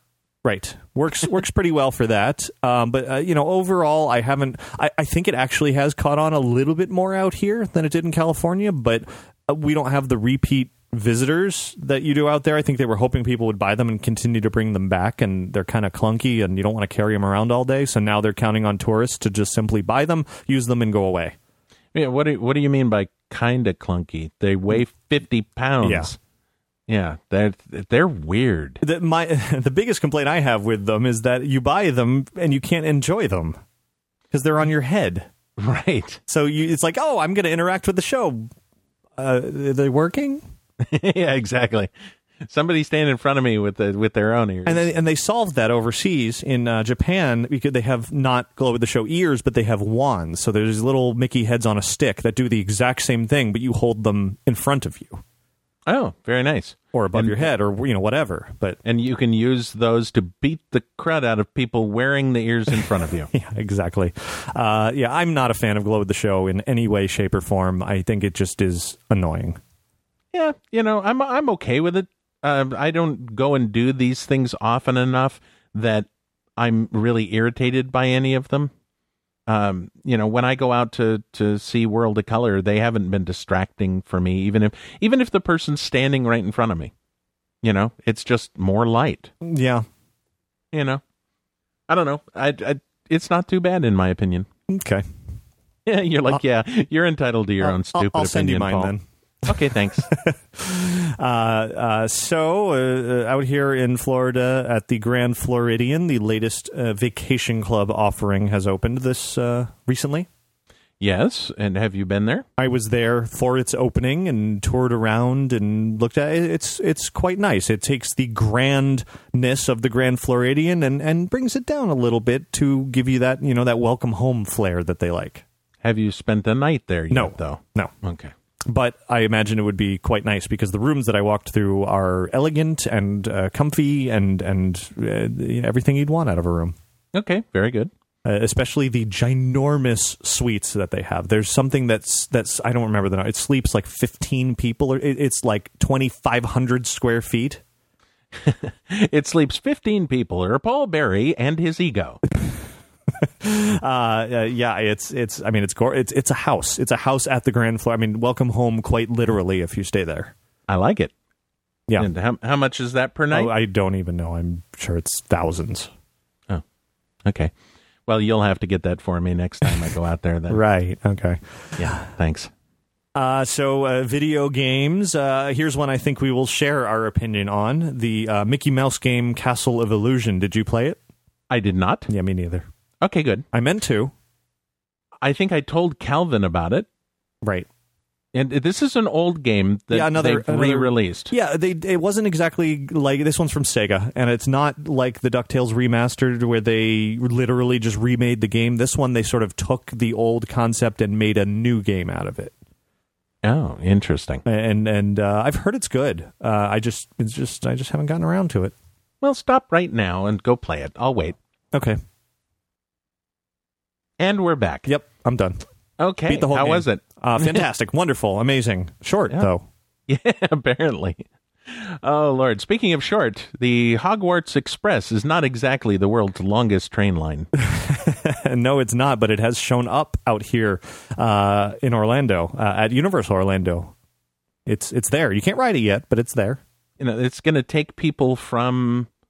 One theme park to another. Yeah, I was going to say from Islands of Illusion to the other one. Something like that, yeah. The funniest thing about this is, yes, obviously the Wizarding World of Harry Potter has been hugely popular out here to the point where they're building one overseas. They're building one in California. Now they're expanding it out here in the other park. And you're going to be able to take this Hogwarts Express train from one side of the Wizarding World to the other, combining the parks, kind of Disney monorail style. But the funny thing is, there is a point in the parks where if they would just open the backstage doors, you can walk from one park to the other in like less than a minute. Mm-hmm. But because that part is not open, the walk to get from one to the other, you have to go way out and around, and it's a good 10 or 15 minute walk. Mm-hmm. And so thus the need for a train. Very nice. Now, my question when I saw this was, it's great, but what if you've bought a one-day, one-park ticket? They have yet to answer that question, but there do appear to be ticket booths springing up at the entrance of the train. Huh. So I think, as far as anyone can tell, you're going to have to have a 2-park ticket to ride this train. Don't quote me on that because they haven't said for sure, but that's what it looks like. Okay, tweeting. Ricky says, will require 2-park ticket.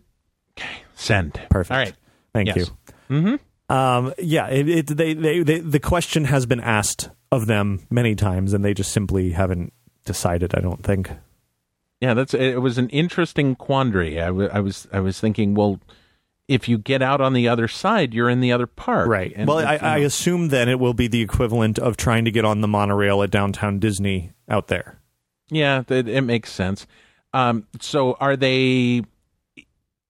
do you know what's going to happen when you ride this train? Well, it's not going to be real windows, I can tell you that, because it's going through backstage areas, and it's actually elevated like 20, 30 feet off the ground, kind of monorail style, so you're not going to see that, obviously, because that wouldn't make any sense. That's what I was going to ask, is are they going to have big LCD screens? Probably. They haven't said specifically, but it will be a journey mirroring that which you have seen in the Harry Potter films. Okay. All right. That'll be fun. So, yeah, I think I bet they'll have different things that happen every time you go on there, depending on which direction you're going in and whatever. You'll see the scenery and, some Dementors will probably attack, and who knows. I always love when the Dementors attack. Indeed. Yes. It's one of my favorite things. So you mentioned the Hogwarts Express is not a short train. Yes. But speaking of shorts... Oh, Lord. This year, Ricky Briganti on bad segues. Yes. Last year, we were able to talk about Missing in the Mansion. Yes. The Dawes Brothers short film that I had a small part in helping out with. This year, they have released a sequel of sorts. A follow-up is what they like to call it, called Followed from the Mansion. Yes. Home Alone 3, Followed from the Mansion. Yeah, kind of. I liked this. It ended up being really cool. Unfortunately, it hasn't quite gone viral like the first one did. The first one got hundreds of thousands of views very quickly. I just looked before we were recording this, and this one only has 17,000 views so far. So everybody, go watch it now. Right now, we'll wait. It's great. They did a tremendous job with it. It's more of the first one was like a found footage, Blair Witch kind of thing. Set in the park. This one's outside of the park, still Haunted Mansion themed, very much starring a very cool hitchhiking ghost done in a tremendous CG work. The actor playing the ghost underneath the CG is Jesse Curdy, who was the voice of LeFou in Beauty and the Beast. Also did a voice for Frozen and has done Broadway work. It's awesome. I loved it. Very nice. Yeah, I enjoyed it a lot. I saw it, and then I showed it to Calvin, and he was impressed, and the whole shot. And this year, Window to the Magic did the Secrets of the Wooden Door 2, which is a follow up to our show from, I think it was 7 years ago. Yeah, I couldn't believe it's been that long. Yeah. And we put this out, and I was like, hey, everyone, look, it's this. And then you put this out, and I went, really? Well, this wasn't my thing. This was all about the Dawes brothers. I know. And they are awesome. They really are. I mean, the cinematography in that was fabulous. The lighting was great. The sound was good. I mean, just from my point of view, the technical side of it was just beautiful. And if you go to the website for Followed from the Magic, I think it's just followedfromthemagic.com, you can download the soundtrack to this short for free, and it's Haunted Mansion inspired, fully orchestrated. It's beautiful. Wow, I will have to go and check that out. Yeah, it's like I think 8 or 9 minutes worth of music. It's great. I like it. Yeah, the one we did, Secrets of the Wooden Door 2, was basically the return of Patrick to Window to the Magic, and people love that one.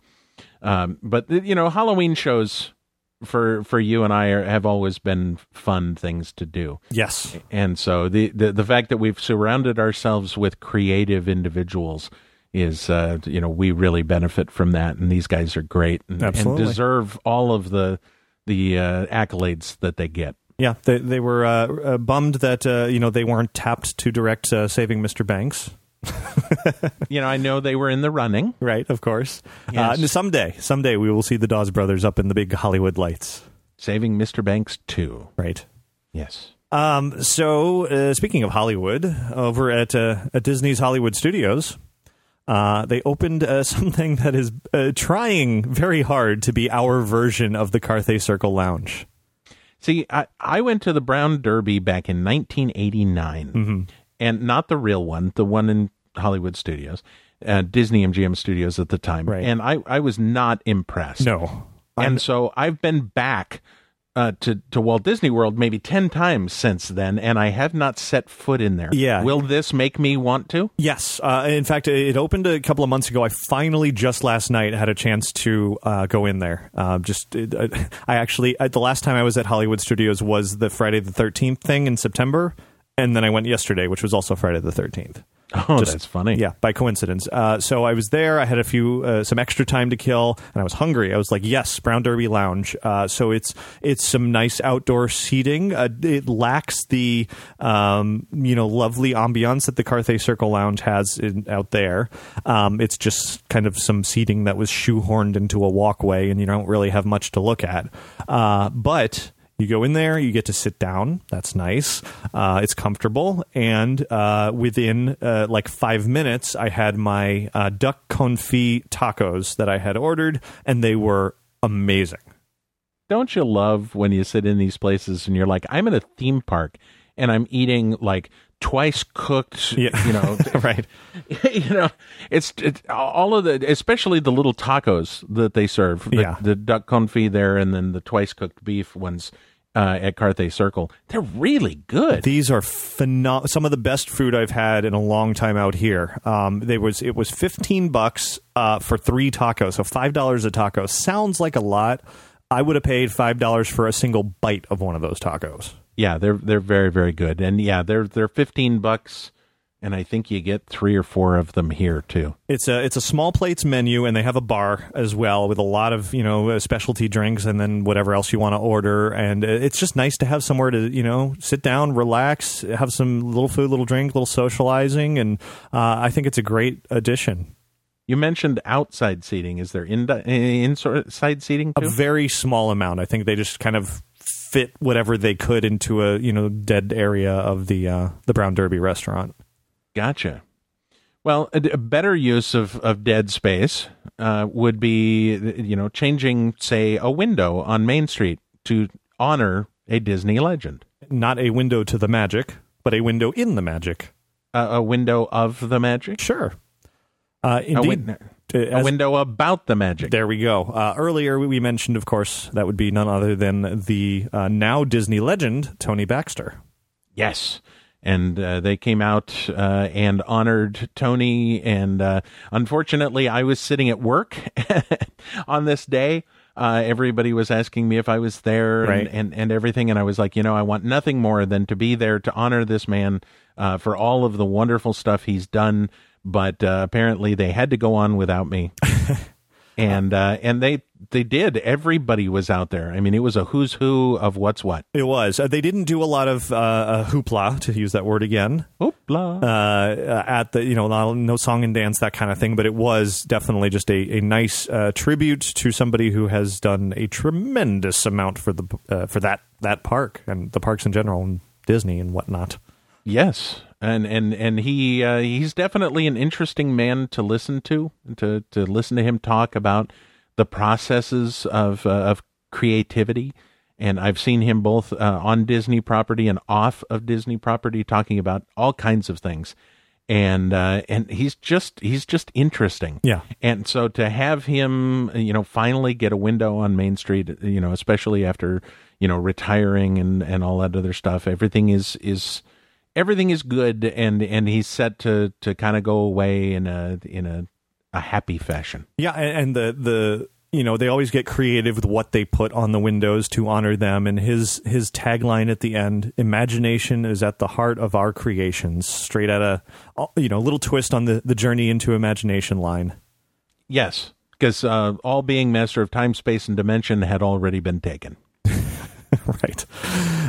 So yeah, well deserved there. Certainly between the Disney Legend Award, the Main Street window, and now I guess going off and doing whatever he feels like every day. Yeah, pretty much. Yeah. Which I can't imagine that he's sitting at home watching Oprah.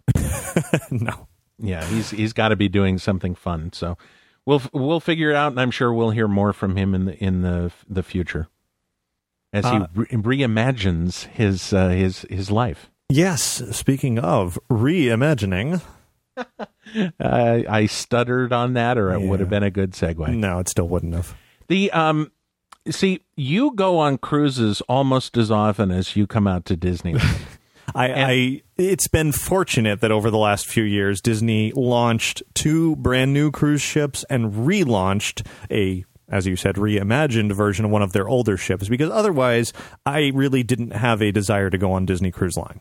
Really? One of their older ships? What are they? 5, 7? How old are they now? No, it's older than that. Let me see. I don't remember exactly when the Disney Magic launched, but I'm sure Google will tell me that very shortly. This is the one with the 15 years. Oh, okay. Well, I guess that is old. So, because it was the original. The Wonder came after the Magic. So the Magic was the original? Yeah. Okay. Well, that makes sense then. I believe. I think. Yes, it was. If not, Ricky it was. at InsideTheMagic.net. It was. 15 years ago was the Magic. So it was, after you look at the Disney Dream, the Disney Fantasy, and they are amazing. Top of the line cruise ships with incredible entertainment opportunities and food and all of that and this and that. And then you look at the older Disney ships, and they're nice, but they're not the Dream and Fantasy. And if you had the choice, everyone was like, yes, I want the new ones, of course. So they needed to really go back to this and give it a sprucing up, and they did a pretty good job with it. Now, I have seen this word ever since they announced it, and I've thought that this was a spelling error because in one of the other ships they have the Aqua Duck, do they not? On the Dream and the Fantasy. Okay, but on this one they have the Aqua Dunk. Correct. And when they announced that, the same thing happened. Like autocorrect was not my friend at that point. And yes, the response I was like, "Hey, isn't that a typo?" And no, it's a different thing. What is it? So they've decided to run with this idea of Huey, Dewey, and Louie sort of creating these water-based attractions on these ships. So they started with the Aqua Duck on the Disney Dream, where it's this, big slide that goes around the perimeter of the ship. They expanded on that with the Fantasy with not only the Aqua Duck, but the Aqua Lab as well, which is a water play area. Now it's the Aqua Dunk, which is they didn't have room to create something such as big and elaborate as the Aqua Duck on this smaller ship. So it's a thing you go up into the smokestack of the ship, step out basically over the water practically, get into this little the best way I can describe it is a vertical coffin. And it's completely clear around you. You have a fantastic view of the ocean, and then Huey, Dewey, and Louie count down 3, 2, 1, and the floor beneath you disappears, and you dunk, you drop and fall, and then go out and twist around, and you're done 7 seconds later. Pull the lever, Kronk! That's exactly the joke that everybody made after I put up the video of it. Wrong lever! Yeah. So it is. I thought it would be cool, but the first time I dropped down that, I was just like, "Where did my stomach just go?" Oh, really? It was like, feeling fine. This is cool. So it's the Aqua Puke. Well, not. I don't know. I didn't. But yeah, it's thrilling. I can say that. It is quick. It's over very fast, and and you're like, "What just happened?" Well, okay, that'll be something else that I probably won't do if I go on it, because I'm always scared with those like water roller coasters and things. Being a guy of size, I'm always afraid that I'm going to get to the bottom of one of those things. It's not going to be able to push me back up the other side. And so going down this thing, I'd be afraid that I'd get like stuck in the tube or something. Well, there are definitely some restrictions on height and weight and that sort of thing. So yeah, that's very, very possible. Now, didn't you say that that Marvel is on this ship now? This was the biggest thing, because we talked about Hong Kong. That's still a while away. This is the first permanent installation of a Marvel something that Disney has done. I mean, there's things in California. There's the Iron Man Hall of Armor and something else that we'll get to in just a little bit. But this is the first a permanent thing, and it's the Avengers Academy in their kids area, the Oceaneer Club, and it is really, really cool. It's something that I wish was open to adults. Really? So it is just for kids? There's a brief open house period when you first get on the ship where you get to tour the kids area, and that's the only time adults get to see it. Other than that, it is an experience, a multi-day program where you go in, you become accepted as an agent of S.H.I.E.L.D., you walk through a scanner, you get an ID card, you go through some training things, you do the same sort of Iron Man virtual experience that's at Disneyland where you can suit up and all of that, and ultimately you meet Captain America, and he walks you through this whole training regimen to make you an honorary agent of S.H.I.E.L.D. I like it. It's really, really, really cool. The area, I mean, it's only a part of this whole Oceaneer Club, which all of it looks fantastic, but it's definitely the highlight, because when you step into this room, it's just one big room.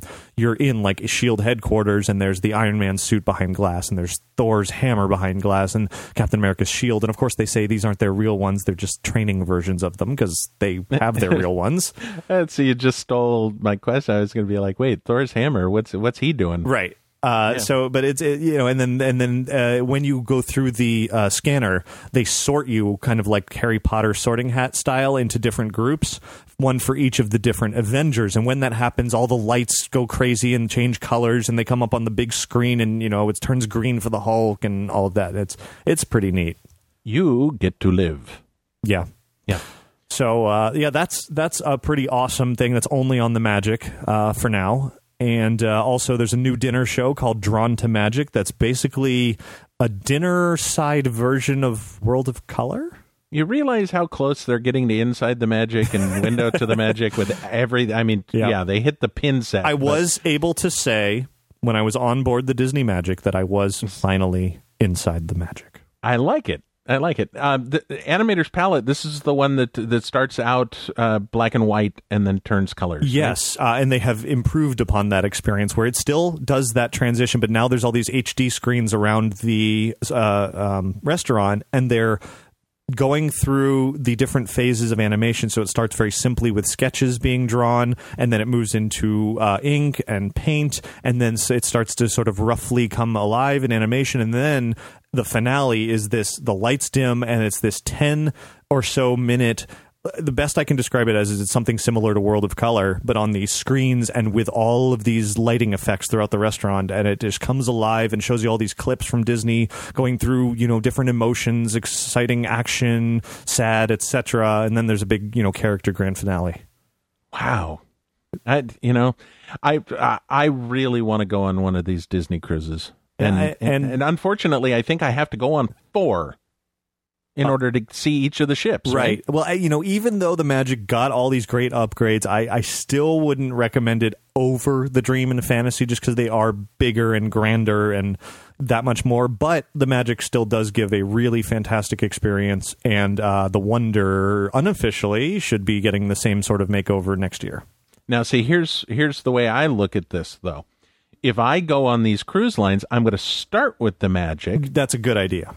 Because it's kind of like, like with Cirque du Soleil, going and seeing O first, and then going and seeing, Mystere afterwards. You're like, really? That second one was kind of disappointing. I have never seen a Cirque du Soleil show. Well, O is the big fabulous one with the water and the whole shot. And then Mystere was the first one in Vegas. Okay. And so, it's meager by O standards. So I would go on to the Magic first and have a great time. Right now, you would go on the Wonder first. That's a good point. Yeah. But when they upgrade that one, I have a feeling they'll learn from...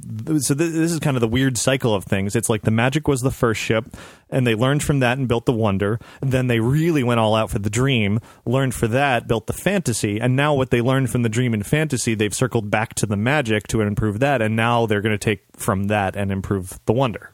Yeah, see, so I am going to have to start with these smaller ships first. Yeah. And go that way. So, yeah, I'm going to have to go on 4 cruises. So I'm going to be out in your area, apparently. And the prices are actually not that bad for the shorter cruises. And it's half price for me now. So the cruises, these are a good thing. I think I will look into these here in the next couple of years. You should. Yeah. So while the cruises are really excellent, unique experiences, something particularly baffling and unique happened at Disneyland recently. Yes, the grumpiest kingdom just got grumpier. Yeah, the social media all-stars kickoff of the Disney side thing.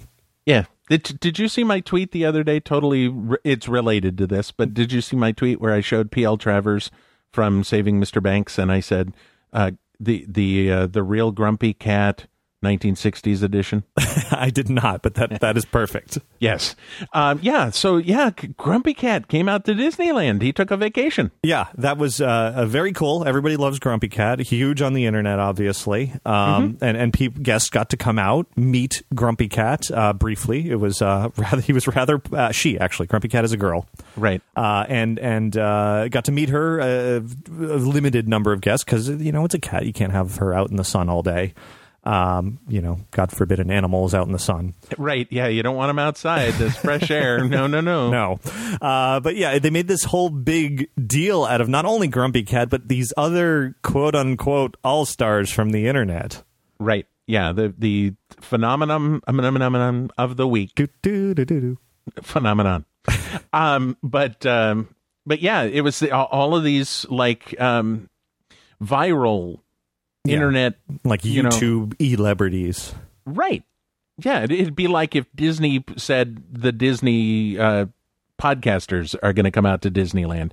It's kind of like on that level. Yeah, pretty much. I had literally never heard of any of these except for Grumpy Cat and the ridiculously photogenic guy.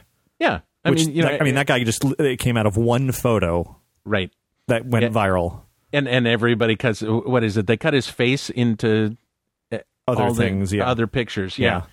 Yeah. See, it like I said, with inviting the podcasters out, everybody would go, "Why are you doing this?" Right. And that's exactly what we said with the Grumpy Cat and the social media all-stars. And I mean, the premise behind all of this was to launch this Disney side campaign, which is going to carry over until the next year. This notion of showing your inner Disney-ness. Or something. Ness. Are they still doing the Disney side thing? I haven't heard it since. Yeah. Really? They're starting to run TV commercials for it, showing ordinary people doing ordinary things, but Disney-fying it. TV commercials. That's why I don't know about it. Right. It'll probably ramp up once the new year shows up. Gotcha.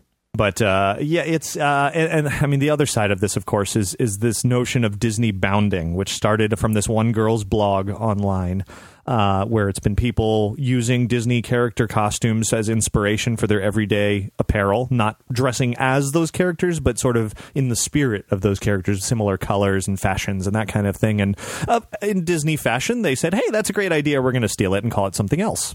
Right. Yeah. Like I participate in that. I walk around with huge yellow shoes. Right. There you go. Yes.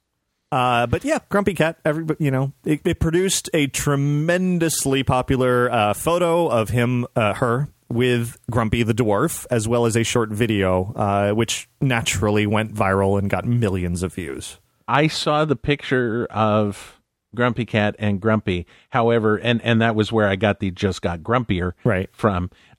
But I didn't see Grumpy Cat at first. Oh, and yeah, because just kind of tucked away in the corner there, yeah. Yeah, so I was reading it, and it was like, the Magic Kingdom just got grumpier, and I'm like, oh, okay, there's Grumpy. Oh, Grumpy Cat! Right. I was like, wow. Just kind of faded into the background there. And I'm sure Grumpy Cat will do just that over the next year or so. Yeah, probably. As those trends, but whatever. So do Do you show your Disney side? Not in public because I don't want to get arrested. So moving on. Speaking of moving. Speaking of movies. Yes, a moving picture that I didn't see. Did you see the first Thor? No. Have you seen any of the Marvel movies? I am told that I saw one of the Iron Mans. But I basically what I had intended to do this year was to watch the first two Iron Man so that I could watch the third one. Right. Never ended up doing that, and so since I hadn't seen the first Thor, I didn't see the second one. Right. Which my way of getting into all of this was the Avengers was coming out, and Disney had bought Marvel, and it was hugely anticipated. And at that point, I had not seen a single Marvel movie. I was like, okay, all right, I got to sit down and watch all these other movies before seeing the Avengers, or I'm going to have no idea what's going on. Right. So I did that, and I was like, it was a mixed bag. Some were really good. I really enjoyed Iron Man. Other ones were not so good, like the first Thor. I really was... It's not that great. Okay. Thor in the Avengers was good. I enjoyed him more there than in the movie. So then comes now Thor 2, Thor the Dark World, Thor the Return of Loki, basically. And the movie was a lot better than the first one. Really, it should just be called Loki, because that's all anybody wants to see. Okay. And the way Thor 2 ended certainly opens the door, potentially, maybe, possibly, for more Loki. Kind of a, hard to say. They're going to make a Loki movie now called Looky, It's Loki. That's awful. I know. And to be honest with you, I thought about that before I said it, and I still said it. I'm so sorry. And that was to everybody out there, by the way. Yeah, absolutely. Right. I don't really have anything else to say about Thor: The Dark World. It's there. It's good. It was better than the first one. And something that I could also describe as good, but not better than the first one, in my opinion, would be the Christmas overlay of Jungle Cruise. Have you been on it yet? Yeah. Yeah. It's weird. The problem with the Jingle Cruise, as they're calling it, is thought my puns were bad. Yeah, they hyped it so much. They shouldn't have. They shouldn't. This is one of those things they shouldn't have mentioned at all. Correct. It should have just appeared, and people would have been discovering it and thought it was really fun and different. And no, they hyped beyond hype, and everyone got it to the point where this is going to be like a Haunted Mansion holiday style overlay. Mm-hmm. And it ended up being a almost no overlay. Yeah, I went to the park. I recorded the Q loop, some of it. I went on the ride, and I shared it with my listeners, and I got crickets back. Yeah. Yeah, well, So they had said it's going to be the story being the skippers, stationed forever in this never-ending jungle cruise, decided they wanted to celebrate Christmas because they were missing home. So they brought a little Christmas to the jungle cruise by decorating. New, as you said, new audio in the queue with some, new jokes and radio broadcasts, that kind of stuff, and obviously Christmas music. Definitely some decorations throughout the queue. Not a lot, but some. And then you get on the ride and you get a couple of jokes. Yeah. Yeah, it was not anywhere near what I thought it was going to be. No. The jokes on the background music loop are fabulous. I can't remember. There's one where he's giving his name out, and he's like, "You're listening to Radio Harambe or whatever," with with Johnny Steele. That's Steele with no L, and I didn't get it at first. And then finally I realized it's another Christmas joke. He's saying Noel. Right. And I'm like, oh my Lord, that was subtle. Yeah. And so I would enjoy going and sitting next to the speaker and listening to the music loop and then just walking out of line. Right. They should have put like an old-timey radio out front and with some benches nearby and just let you curl up around that and eat a Dole Whip and enjoy. Yes, they should have, and I won't tell you why. But yeah, I mean, just weird. I like the fact that they're doing additional overlays in the park. I'm not knocking this per se. Right. I'm just saying that I know that they could have been a lot more creative, and I think it was just that it was This was probably last minute. Well, so there's two things here. One is just within the last few days, they did add a little bit more to Disneyland's version, from what I understand. The gorilla scene has a little Christmassy to it now. Oh, really? Some packages that got ripped through, and one of the gorillas is wearing a Santa hat. Oh. So that's a little something.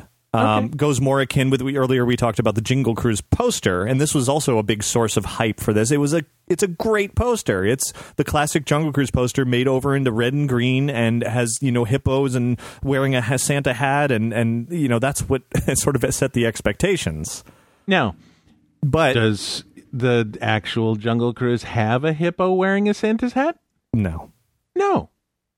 Why would you put that on the poster? Well, and the poster has a Frosty the Snowman, and it has the skipper pointing a candy cane at the hippo instead of a gun, and funny stuff like that.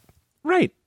Yeah. But the other part of this, from what I understand, this concept was pitched years ago. Never really took hold until a mere couple of months ago, where they were like, "Oh yeah, let's do that." Right. So yeah, like I said, last minute. Right.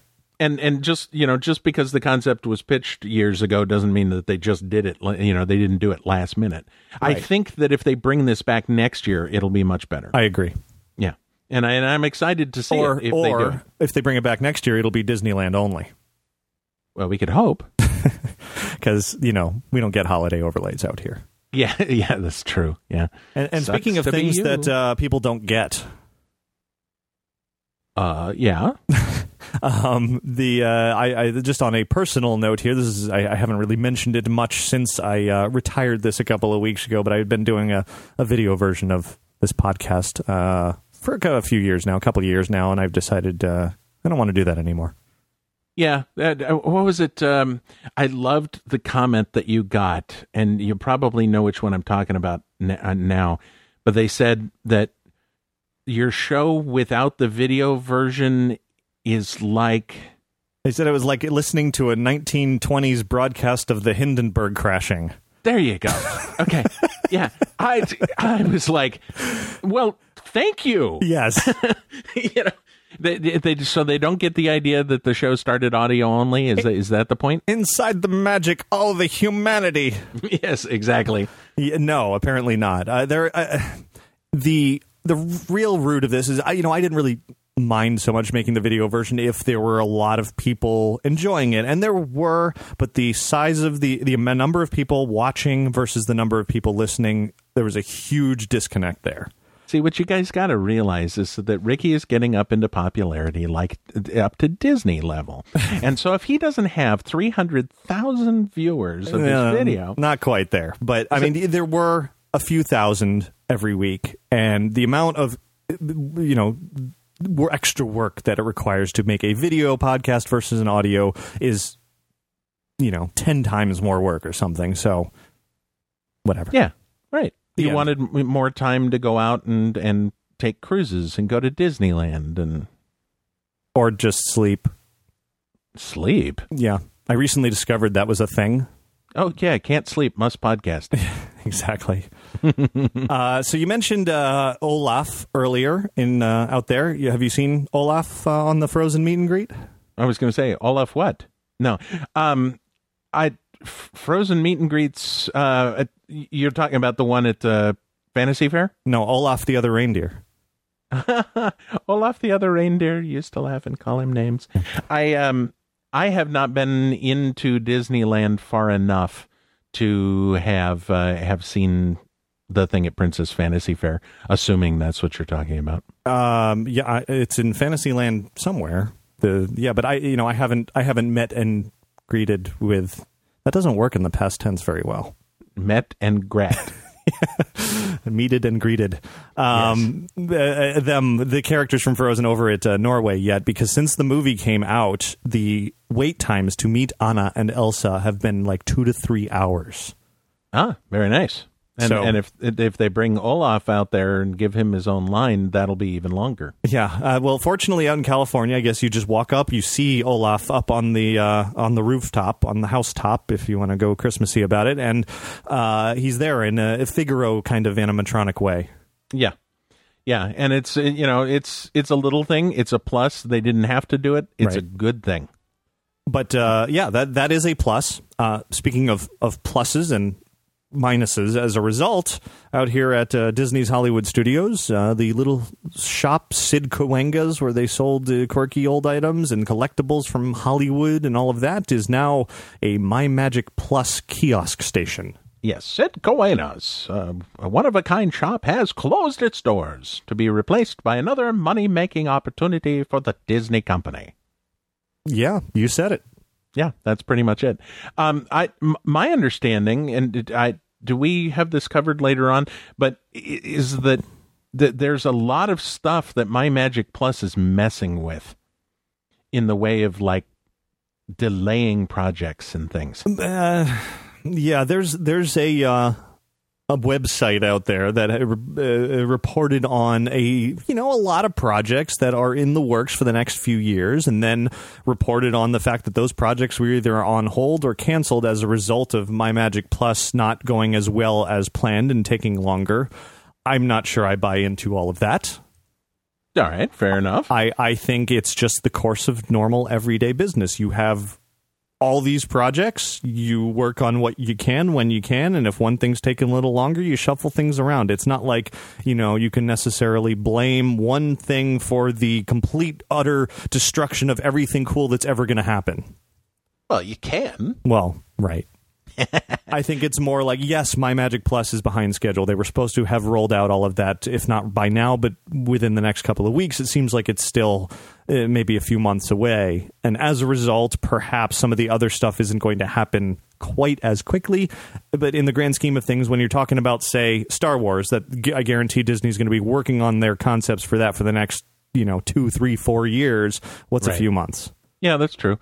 I was originally upset that Sid Cahuenga's had gone away when I heard about this, and then I realized that I've been in there 5 or 6 times and I've never bought anything. Right. Yeah, I never have either. I walk through, I browse, I'm like, hey, there's that cool $4,000 autograph of something. Yeah, I'm not buying that. Right. And so, as I look at these things, I do have to temper it with that. Right. And they still sell those things. They're just in the AFI store at the end of the backlot tour. AFI was king of the forest. Thank you. So at least you had the right park there with great movie ride and all. I was going to say, how often do you get to work a Wizard of Oz song into the Ear in Review? I mean, come on. Pretty sure we talked about Oz the Great and Powerful last time. Yeah, that's true. So while we're talking about things that are going away, the Walt Disney Classics Collection, long-running line of great Disney collectibles, has gotten the axe. For Disney fans who have too much money, the Walt Disney Collectors Club provides a way for them to spend their money. But at least the stuff was nice. It was beautiful. Yeah. And it used to be, the parks would be full of these things. You go into, Disney on Main Street or out here at the Art of Disney stores, and there would just be curios everywhere with all these little hand-painted figurines of classic Disney characters and moments. And they're great. And that's it. Done. As my friend Alice was so fond of saying, curioser and curioser. Yeah. These are getting worse. We must be running long here. So we mentioned Tomorrowland earlier a bit with The Optimist. Production continues on that film. Most interestingly, they shot in the Carousel of Progress in Tomorrowland out here. Yeah, I saw that. They had all the people in the bad clothes and that sort of thing. Do you what do you think of that? I think this movie is very intriguing. Between there, I know you said you weren't there during the presentation at the D23 Expo. Brad Bird and Damon Lindelof, the co-directors, writers of this film, were up on stage, and it was the most bizarre presentation. It was so lofty and unspecific and confusing, and on purpose. It was, supposed to just make everyone go, what are we watching? Like opening this briefcase of supposed old artifacts that they found of Disney past, of things that didn't ever really exist, and they played this Orson Welles style doom and gloom propaganda video. It was so bizarre, and it left everybody saying, I don't know what to make of this, but I want to see it. I'm all up for doom and gloom, so I think we're good. Between what they showed there and The Optimist, they're trying to be very secretive about this, and it seems the premise of Tomorrowland is something about starting with the World's Fair that Disney was a big part of, and moving into, Tomorrowland a little bit with the Carousel of Progress, and then I guess, It's a Small World as well, and Great Moments of Mr. Lincoln, and all of that was part of the World's Fair. Somewhere in all of that, there was some sort of secret project that was not only involving Disney, but all of the great thinkers of the history, and somehow they are able to be existing in this same alternate reality for this utopian tomorrow land. Yeah, I think I saw part of that. It was the Siemens company underneath Spaceship Earth, right? I think. Yeah, exactly. But that isn't even all of it. I mean, there's more of a story there, and it's very bizarre. It should be interesting. Yeah, I'm looking forward to it. That will be a movie that I will go see. Good. It's still like 2 years away, I think. I don't know. They keep moving the date, but they are. Did you try out for Star Wars? Yes, because they were looking for, I believe it was young, athletic, attractive, male and female. And that is me to a T. Yes. You are Zac Efron. Zachary. Star Wars Episode 7, obviously a big deal. Yeah, so I've heard. They put out a worldwide, I suppose, casting call online. At first, they were trying to be all secretive about it. They were like, yeah, we're casting for a big movie, and one of the characters is Thomas, and the other is Rachel. And finally, everyone figured it out, and they were like, okay, yeah, it's Star Wars casting call.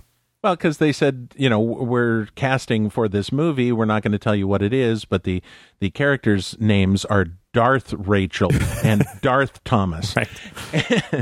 And then people are like, really? Yeah, it's obviously Star Trek. Yeah, absolutely. Yes. One of my favorite series of all times. But yeah, it's out there. You can, I don't know if it's still going on, but you could submit videos online or go to a casting call in person around the country. I mean, it's clear. It's nice to see that they are approaching this with looking for unknowns as opposed to hiring, these nonsense pseudo celebrities. Yes. I went and saw Jesus Christ Superstar the other day with Gary Chambers from the Mouse Lounge as Jesus Christ. And the tie-in for this is because you just said hiring unknowns. When you know the person who is playing a part, you can't suspend disbelief entirely. And so when I look and I see people that I know in movies, I see those people. Right. And we'll talk more about this in a minute. But it's, like with Gary, if they had cast Robin Williams as one of the characters, I couldn't see anybody except Robin Williams. So I'm glad they're going for these no-name people. Darth Genie, yes. So that's good. It's still forever away. They haven't even vaguely said anything about Star Wars, but interesting to watch it little by little. Darth Mork. May the Nanu be with you. Yes. So we move into Christmas season now, getting closer and closer to the present. Have you had a chance to experience Disneyland's Christmas festivities? I have. I've actually been doing, December is when I do. And funny enough, this is in response to some feedback that I heard about your show and how I was teasing you about how you do Halloween for 6 months. Right. and that sort of thing. And so I had some people contact me, and they said, "You're going to do Halloween?" And I said, "Yes." And they said, "Are you going to do it just for October?" And I said, "Yes." And I said, "And I will just do Christmas for December as well." Yeah, because I don't know about out there, but Christmas at Disney started 1 week after Halloween here. Yeah. It was like August 3rd, and they're like, "Merry Christmas." I'm like, "What?" But so I've gone in and I've done some recording, and Calvin and I are going to go as soon as we're done recording this episode, and we're going to go and record the new Winter Dreams. Yes, the World of Color overlay of World of Color. Which is that on here? I added it while we were talking. Okay, good. But it didn't change on my paper, right? So But anyway, we're going to go out and record that because I am hitting show 400, which is going to have come out already by the time people hear this show. But Christmas time is beautiful at Disneyland, and I like to be there, and I like to go, and I like to get the hot chocolate. Yeah, I blame Halloween for me not having seen Christmas out there in quite a while, because I keep making these October trips, and I'm like, all right, I'm not going to come back 2 months later, despite what you might think. Right. Yeah. And it's really a shame, because it is very pretty out here. Yeah. And there's things like the Red Car Trolley Newsboys are doing a Christmas show. No, I didn't even know that. Yes. And things like that. So Have you seen the Viva Navidad? No, that's actually show 400. Okay. So assuming that I actually have made it, and like I said, everybody will know by then, right. By the time they hear this. I've heard great things about it. Supposed to be World of Color and Viva Navidad. Yeah. So I'm looking forward to those. Yeah. No, and I guess I just somebody told me that the beginning of the Winter Dreams show was just updated with the honor choir, that they added even more people into it. Oh, very nice. Yeah, one of my listeners is one of the honor choir. Yeah, it's a neat idea. I think the whole show, I haven't seen it in person, but I had the video from its premiere and all of that, and it seems like it's came together pretty well. A little disjointed, a little heavy on the Frozen tie-in, but overall, pretty good. Yeah, I was invited to go out to the media thing. I was not able to because I was seeing another show that night, but I sent Calvin out, and he had a fabulous time. Yeah. And really enjoyed it. So I'm looking forward to seeing it later tonight. Meanwhile, out here we have, nothing new for Christmas. You're getting nothing for Christmas. It's the Very Merry Party, which is just another one of those wonderful things that if you've never been there, it's phenomenal. After you've been a few times, you're done. $55 cookie. Yeah, well, and the cookie and the watered down hot chocolate are getting worse. So, very nice. Yeah, I tried to ask Disney. Not So Scary. I didn't mention this earlier. Not So Scary this year, for the very first time, they brought out Jack Skellington and Sally to do meet and greets. And hugely popular. Of course. Huge lines all night long, every night. So, Nightmare Before Christmas, right? Keep them around for Mickey's Very Merry Christmas Party? No. Of course not. Give them give Jack Skellington his Santa outfit? No. They did that in Paris, not here. Sucks to be you. We just get Duffy the Disney Bear. Ah, yes, you can have Duffy. Right. Yeah, so we mentioned Winter Dreams, hosted by Olaf. We've mentioned Olaf. Frozen, the movie. You haven't seen it. I have seen this movie. Wait. Okay, now I'm confused. I lied earlier. But you haven't. So you did see Get a Horse? Yes. Okay. Yes, I did. Thanks. You know what the problem was earlier? I didn't remember what it was until you were talking about it. Because Get a Horse, it didn't. The title didn't really. It is bizarre. I mean, you don't really. The title, they say it at the end of the short, but other than that, it's kind of a bizarre title. Yeah, it was weird. I saw Frozen purposely in 2D. Really? Yes. And so I saw the film, and I could see Get a Horse in 2D. I could see where all of the 3D was and why it would be very, very cool in 3D. Yeah, but, absolutely. That when you punch a hole in the screen and everything behind it is in black and white. Right. That's very cool. Pixar did that with that one. Yeah, the black and white Night and Day, whatever it was. Right. That was very, very cool. Yeah. So nice use of old looking cartoon real world effects on it. Right. I like it. How they kept going back and forth and becoming 2D and 3D and 2D and 3D. Yeah. I've when I went to the screening of Frozen, press things are wonderful most of the time. Every once in a while you run into one where you're just like, I wish I had just paid for a regular screening, because it was an unorganized mess. They didn't start on time, but there was one critic in the crowd who absolutely was there just to see the short and then had to leave and had to be on time.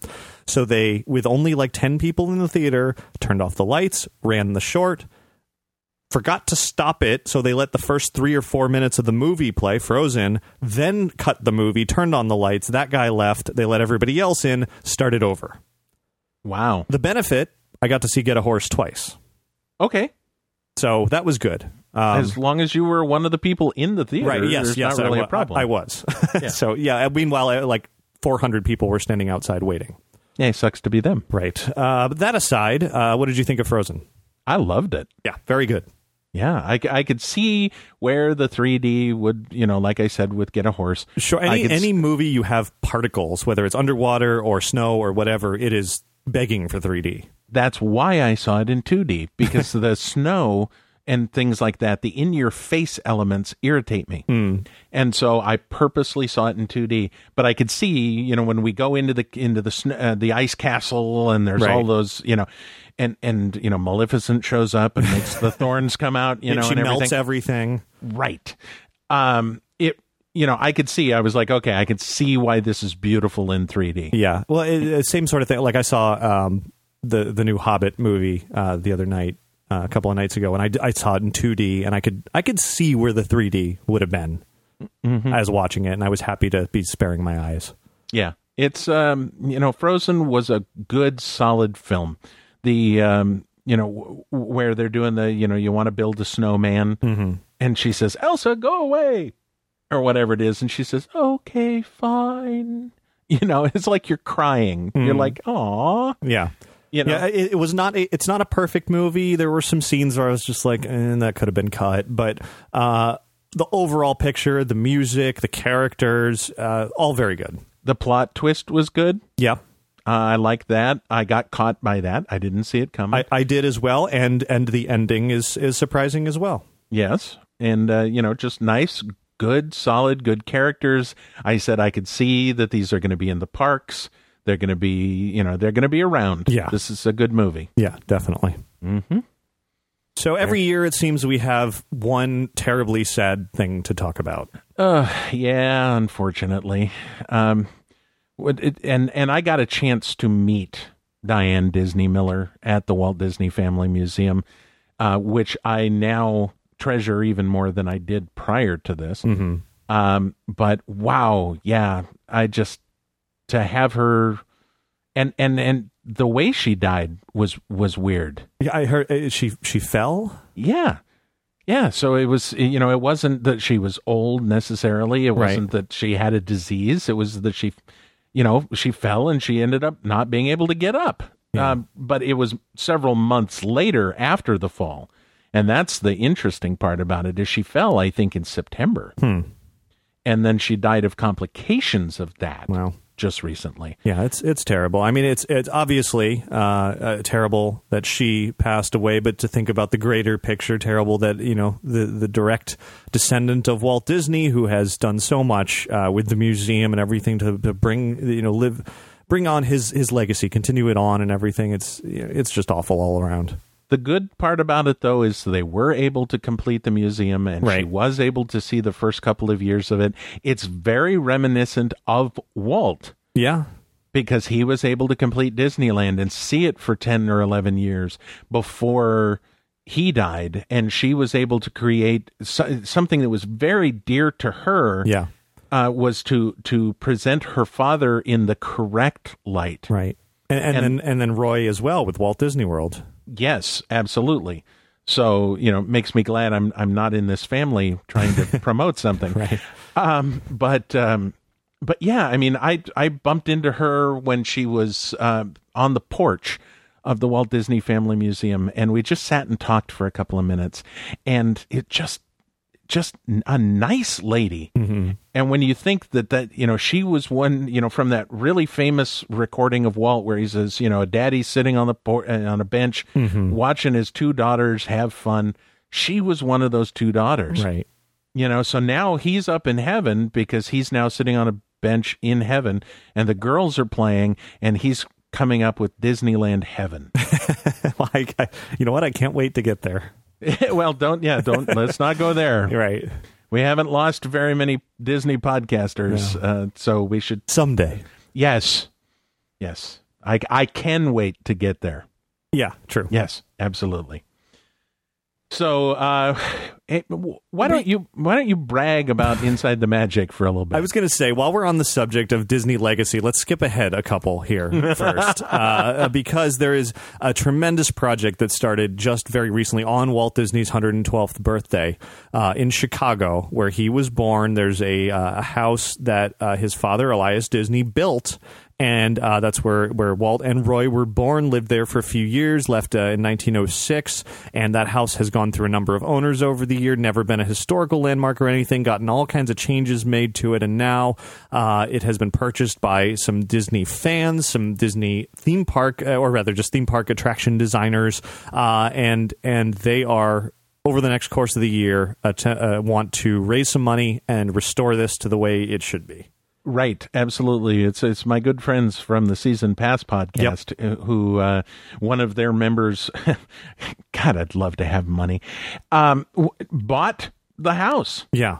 And they're in the process of doing the Kickstarter campaign to try and raise the funds to give this the honor that it deserves, and that is absolutely fabulous. I was excited. Yeah, I've talked to Brent and Dina all about it, and their plans for it, in the near future and down the line are tremendous. They are wonderful attraction designers, so you can imagine, even though they're trying to keep it real simple right now and keeping it, they just want it to be a residence, be just like it was, a historical landmark. Down the line, it could be even something more, depending on how all of this goes. But for now, it's just a focus on making this happen. I'm checking the Kickstarter right now. They're up to $44,000, which is great.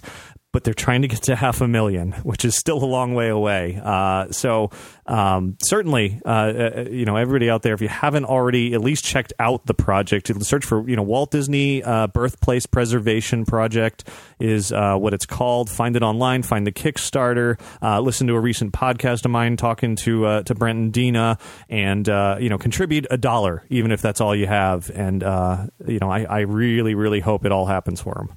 Absolutely. Yeah, this is one of those projects like we were just talking about with Diane and the Walt Disney Family Museum. This is really a cool thing and should be supported. Definitely. So now going back to the shameless self-promotion.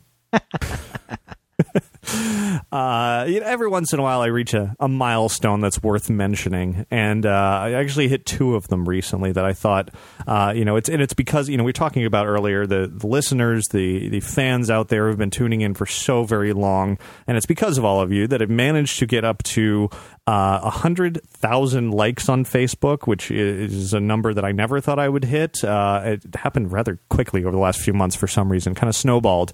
And then also 100 million video views on YouTube, which again, the fact that I've created videos that 100 million people have seen, that's kind of insane. And the fact that you get $1 per view.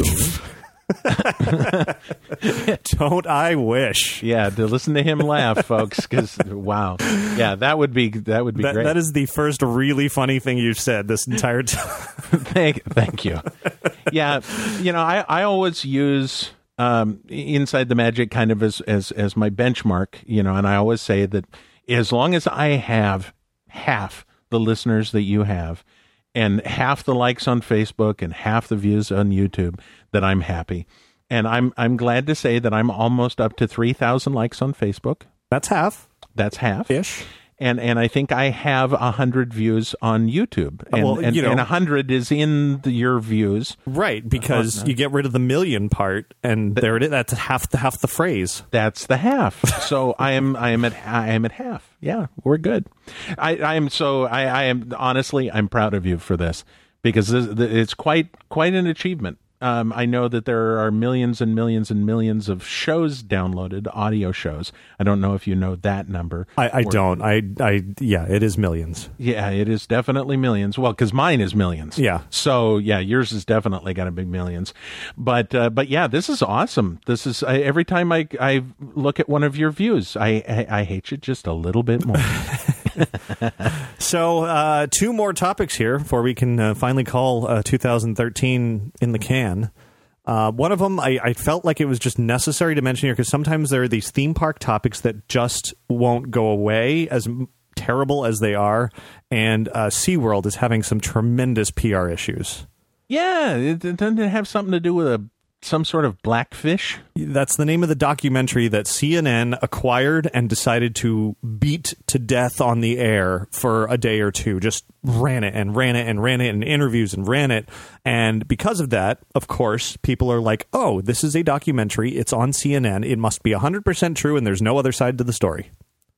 Fair enough. What's it about? It's about the negative aspects of acquiring and housing animals for use in performances at SeaWorld.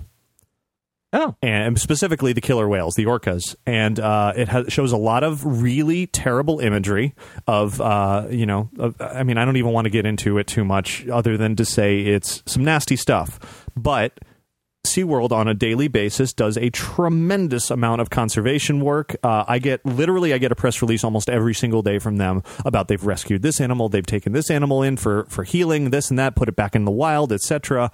Obviously, these things have been going on for years. Disney has animals in captivity at Animal Kingdom. There's zoos everywhere. The fact that everybody is suddenly ganging up and coming down on SeaWorld for this one particular topic is solely a result of this documentary that has been just run over and over and over, and it's the hot topic right now, and as a result, SeaWorld is just taking the nasty brunt of it. Yeah, see, I'm fearing when 6-foot mouse comes out. Right. I mean, it really is, it's just one of those things you can't argue. I mean, the stuff, I can't say the documentary is totally false, unfortunately, but there is another side to the story. It's a very pointed, it had an agenda and it served it and it gets its message across, but it's not the whole story. Any side, any topic has 2 sides, right? At least, and has how it affects me, because I like SeaWorld, I like their attractions, I like their Christmas time is phenomenal, and now when I try to go there and I post something about it, I just get inundated with people saying, how dare you, they're worthless, they're despicable, here's links to really graphic animal cruelty thing, and I'm just it's like, come on. Right. Yeah. See, that's the thing. I mean, everything that you do in life, I mean, look at how a hamburger is made. Right. Everything has its seedy underbelly. Right. Not everything can be perfectly happy and clean. And this is one of those situations. And don't send me an email over this, please. Yeah, that's right. Don't. Yeah, I know. I already know what you're going to say. I get it. Yeah, you got to set up a specific email account. Not going to read it at InsideTheMagic.net. Yeah, exactly. Yeah. So finally, a movie you have seen, and that we mentioned earlier. What movie is this? Saving Mr. Banks. Oh yeah, that one. Yeah, I saw that. I have now seen it twice. Really? I saw it at the press screening, and then again, to go back, you said you went to the Disney Parks blog meetup. I went to our version of it here just last night, which was great. You got a lot of great perks out there. I was worried that Walt Disney World would not give us anything special, and it would just be the movie, but they sort of put on a little mock Mary Poppins movie premiere sort of character meet and greet in front of the Chinese theater, which was wonderful. Oh, that's very cool. Rolled out the red carpet, and Bert, and Mary Poppins, and penguins, and chimney sweeps, and all that. It was cool. Yeah, we had all of those too. It was inside one of the conference rooms at the Grand Californian. So, because we don't have the great set pieces you have out there. But well, yeah, I mean, doing that in front of the big Chinese theater at Hollywood Studios was great. And right. The worst part about it is after I have not spent that much time in the courtyard in front of that Chinese theater in a long time. I mean, I was probably there for an hour, and it was great ambiance. Everybody was happy and lively. So then you turn around to leave the park. This was at like almost 1 a.m. The park was closed, and I was one of the last people out of the park. They were kicking us out, basically. Right. And so as we're slowly walking around, I turn around to look, expecting to take one final, hey, that's cool, it's the Chinese theater look. And no, I have this big hat, and the hat is blocked by an even uglier big stage set up in front of the hat. Yeah, I'm like, well, yeah. Yeah, it's the seedy underbelly. Right. But back to the movie. What do you think of Saving Mr. Banks? It was absolutely awesome. I loved it. I went in, I knew, and this is a big one, and this is not a spoiler at this point based on when this will go out.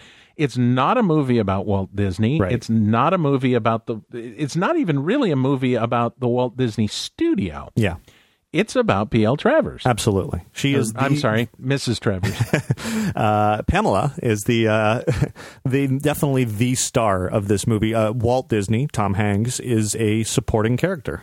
Yeah, and if he wins an Oscar, it'll be for supporting role. Yeah, it's you do have to approach it. It's not a movie about Disney. It's not. I mean, it's definitely for Disney fans, certainly, but it is not just that by any means. No, but it was fabulous, and the way that they went back and forth between current day and the past, yeah, and how they just kind of wove everything together, and they warned us ahead of time. Bring Kleenex. Yeah.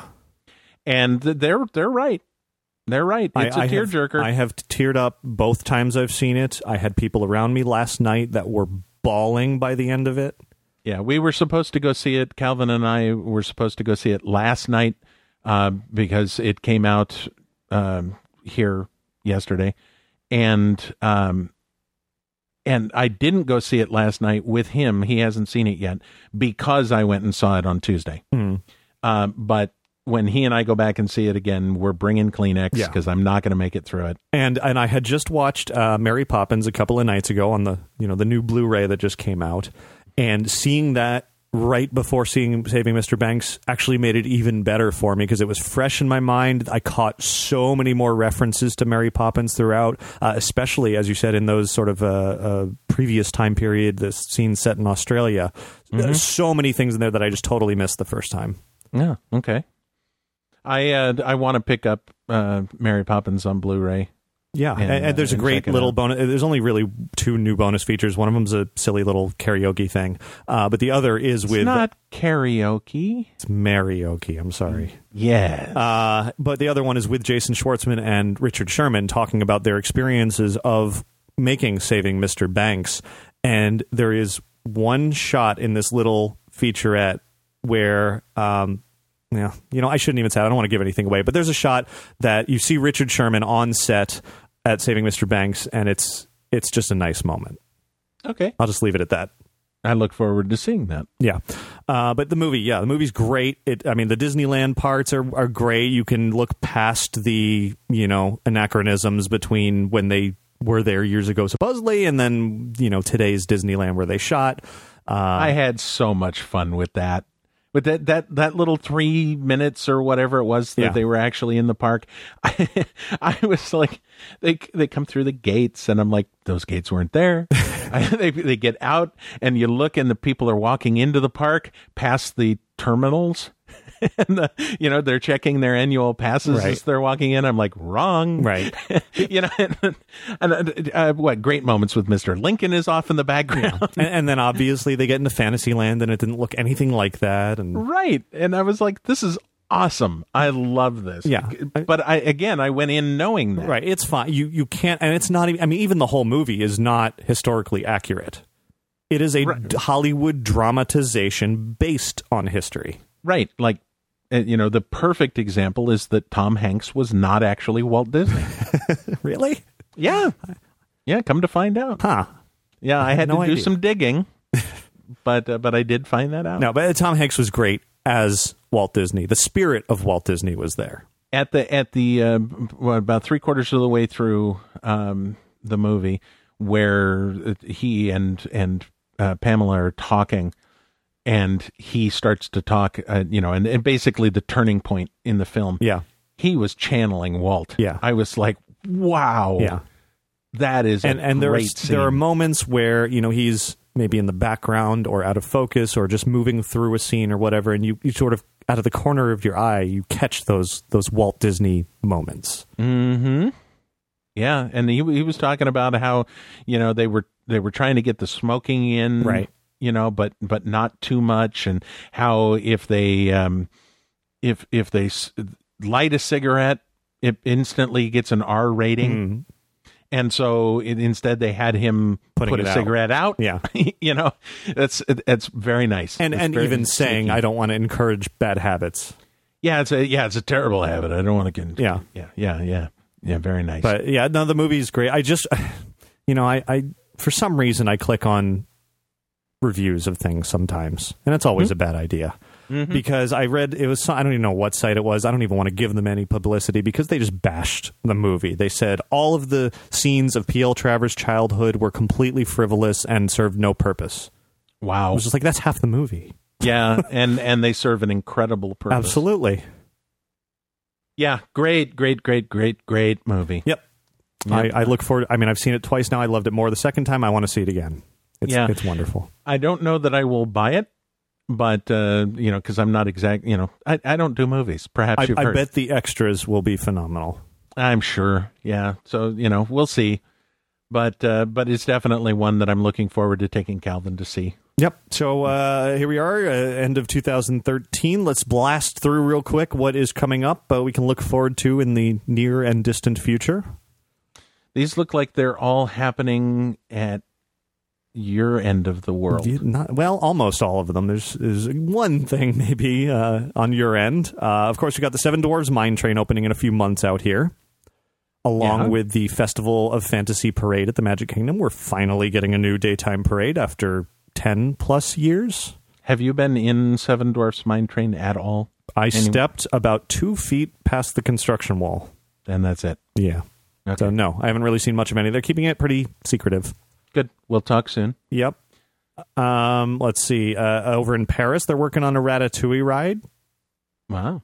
Don't know when that's fun. opening. Yeah, different. I think they're going to use a trackless system there, like Mystic Manor. Ooh, that could be fun.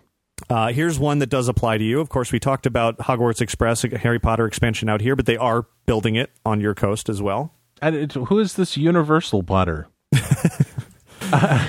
Yeah, Harry Potter coming out here. My understanding is from people that have been in Universal Studios just recently is that they have knocked some stuff down. They've got some stuff going on. Big dirt lot. It's on its way. So apparently they're going to take half of the entire theme park out. They've torn down the Gibson Amphitheater and all kinds of things. Yeah, so, it's a pretty major project. Yeah, I'm looking forward to it. I'm sure that it's going to be cooler in Florida, but hey, that gives me a reason to go. Indeed. Also out here at Universal, they just announced a bunch of new restaurants for City Walk. They're working on a new hotel. Of course, as soon as I heard all the City Walk restaurants, my immediate thought was that's a response to Disney making over downtown Disney into Disney Springs. Mm-hmm. Absolutely. Which is another ongoing project, currently a giant parking issue as they close off a huge area of the parking lot to build a garage. But once that's done, it'll be wonderful. Yeah, it's a limited time tragic for long time magic. Last time around when we were doing the coming up, we thought maybe possibly Cars Land for Hollywood Studios, but since then, no. Is that not? No, it's dead. Really? It's not happening. It was a vague concept, but it's not happening. Good. Yeah. Star Wars, on the other hand, is very much up in the air at this point. Please put that out there. You don't want it to take over Tomorrowland? It's not that I don't want it to take over Tomorrowland. It's just that I know that you guys have the property out there on the left side of Hollywood Studios to put that in there. And do it right. Oh, absolutely. Yeah, I know. And Hollywood Studios really needs that boost. Not Cars Land, but that'll be our Cars Land, basically. Exactly, yes. Make it the quality of Cars Land and just make it Star Wars. Yep. And just, because that would be beautiful out there. Indeed. And then, of course, we mentioned Magic Bands and My Magic Plus and all of that should be getting its full rollout in the near future. Yes. Not out there yet. Nope. And I don't think they're going to put it out here, do you? Depends on the success out here. Really? They said it was Tom Staggs was at a technology conference a few months ago, and that question was asked, is it going to be just Florida or everywhere else? And his response, surprisingly, on the money, was they are using Florida as essentially the guinea pig for it. And then he said a version of it will likely go elsewhere should it work out. Didn't say necessarily a clone of it, but, basically pulling out the best parts and getting rid of the rest. Yeah, I don't see it happening. I just don't. We'll see. Yeah. Coming up on a future Year in Review. Right, like 3 years from now. That's fine. So let's see. We talked about a Planes sequel is coming up. Much to the chagrin of the people who are listening to this show, Paul and Ricky will be returning for more Year in Reviews. I thought Jeremiah was replacing you. Yeah. Well, that I was just saying have him on. I wasn't talking about. Oh, okay. Yeah. Planes, Tomorrowland is coming as well eventually. We got more Marvel on the way in the world of all of that, Captain America, Avengers, etc. Finding Dory's Dinosaur. Right. The movies we already talked about. Pirates 5, that's happening. Muppets Inside Out. Yeah, something like that. I saw the preview for that the other day. I don't know about that one. No, we did. Did you see it before Saving Mr. Banks? Yes. Yeah, they showed us that same thing last night. It's different, that's for sure. Yeah, I was like, But I mean, okay. the biggest complaint out of the previous most recent Muppets was that it's like the same Muppets movie they've made 6 times already. Save the theater. Right. So at least this is something. It's an international caper. Yes. So. Yes. We'll see. What else? Disney acquired the rights to Artemis Fowl. I have no idea what that is. Yeah, I didn't either at the time, but apparently it's a popular book series, so that's coming eventually. Okay. Live action Cinderella. Live action Cinderella? Really? Movie, yeah. Huh. Starring Lily James, I think her name is. A girl from Downton Abbey. Okay, somebody I don't know. Right, I didn't either. Star Wars we mentioned, and then finally, the most recent news, something called Descendants, which will be debuting in 2015 on the Disney Channel, featuring the children of Disney villains. I heard about this last night. Yeah, the news was like yesterday. Yeah. And Calvin was telling me about it, and he said, there's this thing, and it's a, blah, blah, blah, and I said, what are you talking about? And he said, it's called Descendants. Yeah. And I went, ooh, because once I heard the word Descendants, I thought, Disney villains and Descendants. This has got possibilities. Except that it's a Disney Channel movie with the director of High School Musical attached. Which is fine. It'll just have basketballs. Right. Yeah, they're casting for it now, apparently, and we'll girls see. of questionable morals and things like that. I mean, that screams Disney. Yes, absolutely. They'll be, swinging on a wrecking ball soon. Yeah, her too. So that's it, right? I think so. Good thing we split it up. I think so. It's funny. I was talking with Matt Cox from the Brunch with the Brits podcast the other day, yesterday at my weekly Trader Sam's meetup. And he was saying that they do a year in review show on his podcast, and that they were shooting for 4 hours and 11 minutes. And I told him, I said, Ricky and I will have to do 4 hours and 12 minutes then. And he said, well, you've already done 257, so you only have to do a little bit. And we've come up almost on 4 hours here just on this show. Yeah. So hopefully the technology worked and we recorded our voices and we can share it with everyone. Is that what that red button that I was supposed to press is? Exactly. Oh, boy, there's just so many things. I hope you guys have heard this show, and if you have heard it, that you have enjoyed it. Yep. So let's go ahead and do your biannual now plug. Yes, and absolutely. You can find me online if you enjoy the dry humor at windowtothemagic.com. You can contact me at paul@windowtothemagic.com if you want to complain.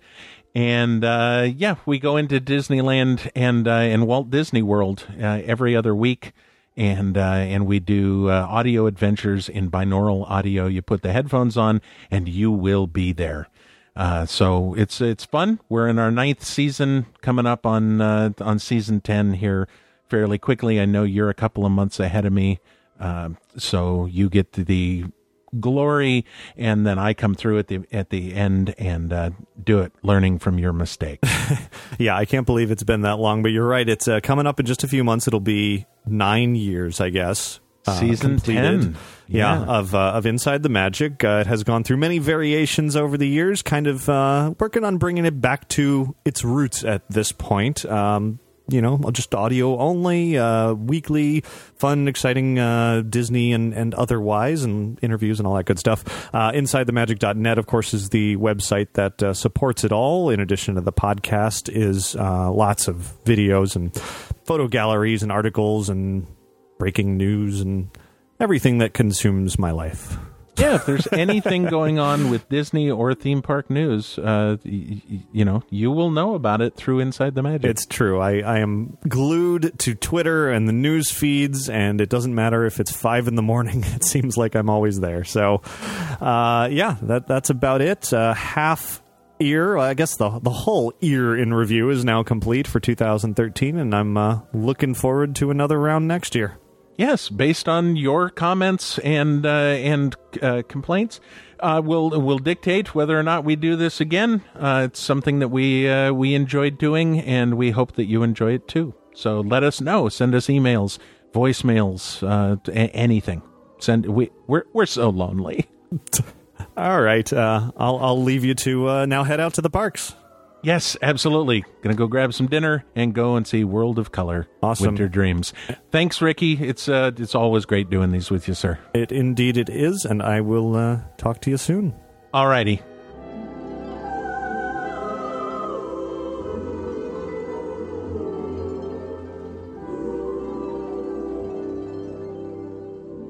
Some days you eat the bear, and some days the bear eats you. But always dress for the hunt! Congaloo! Congaloo!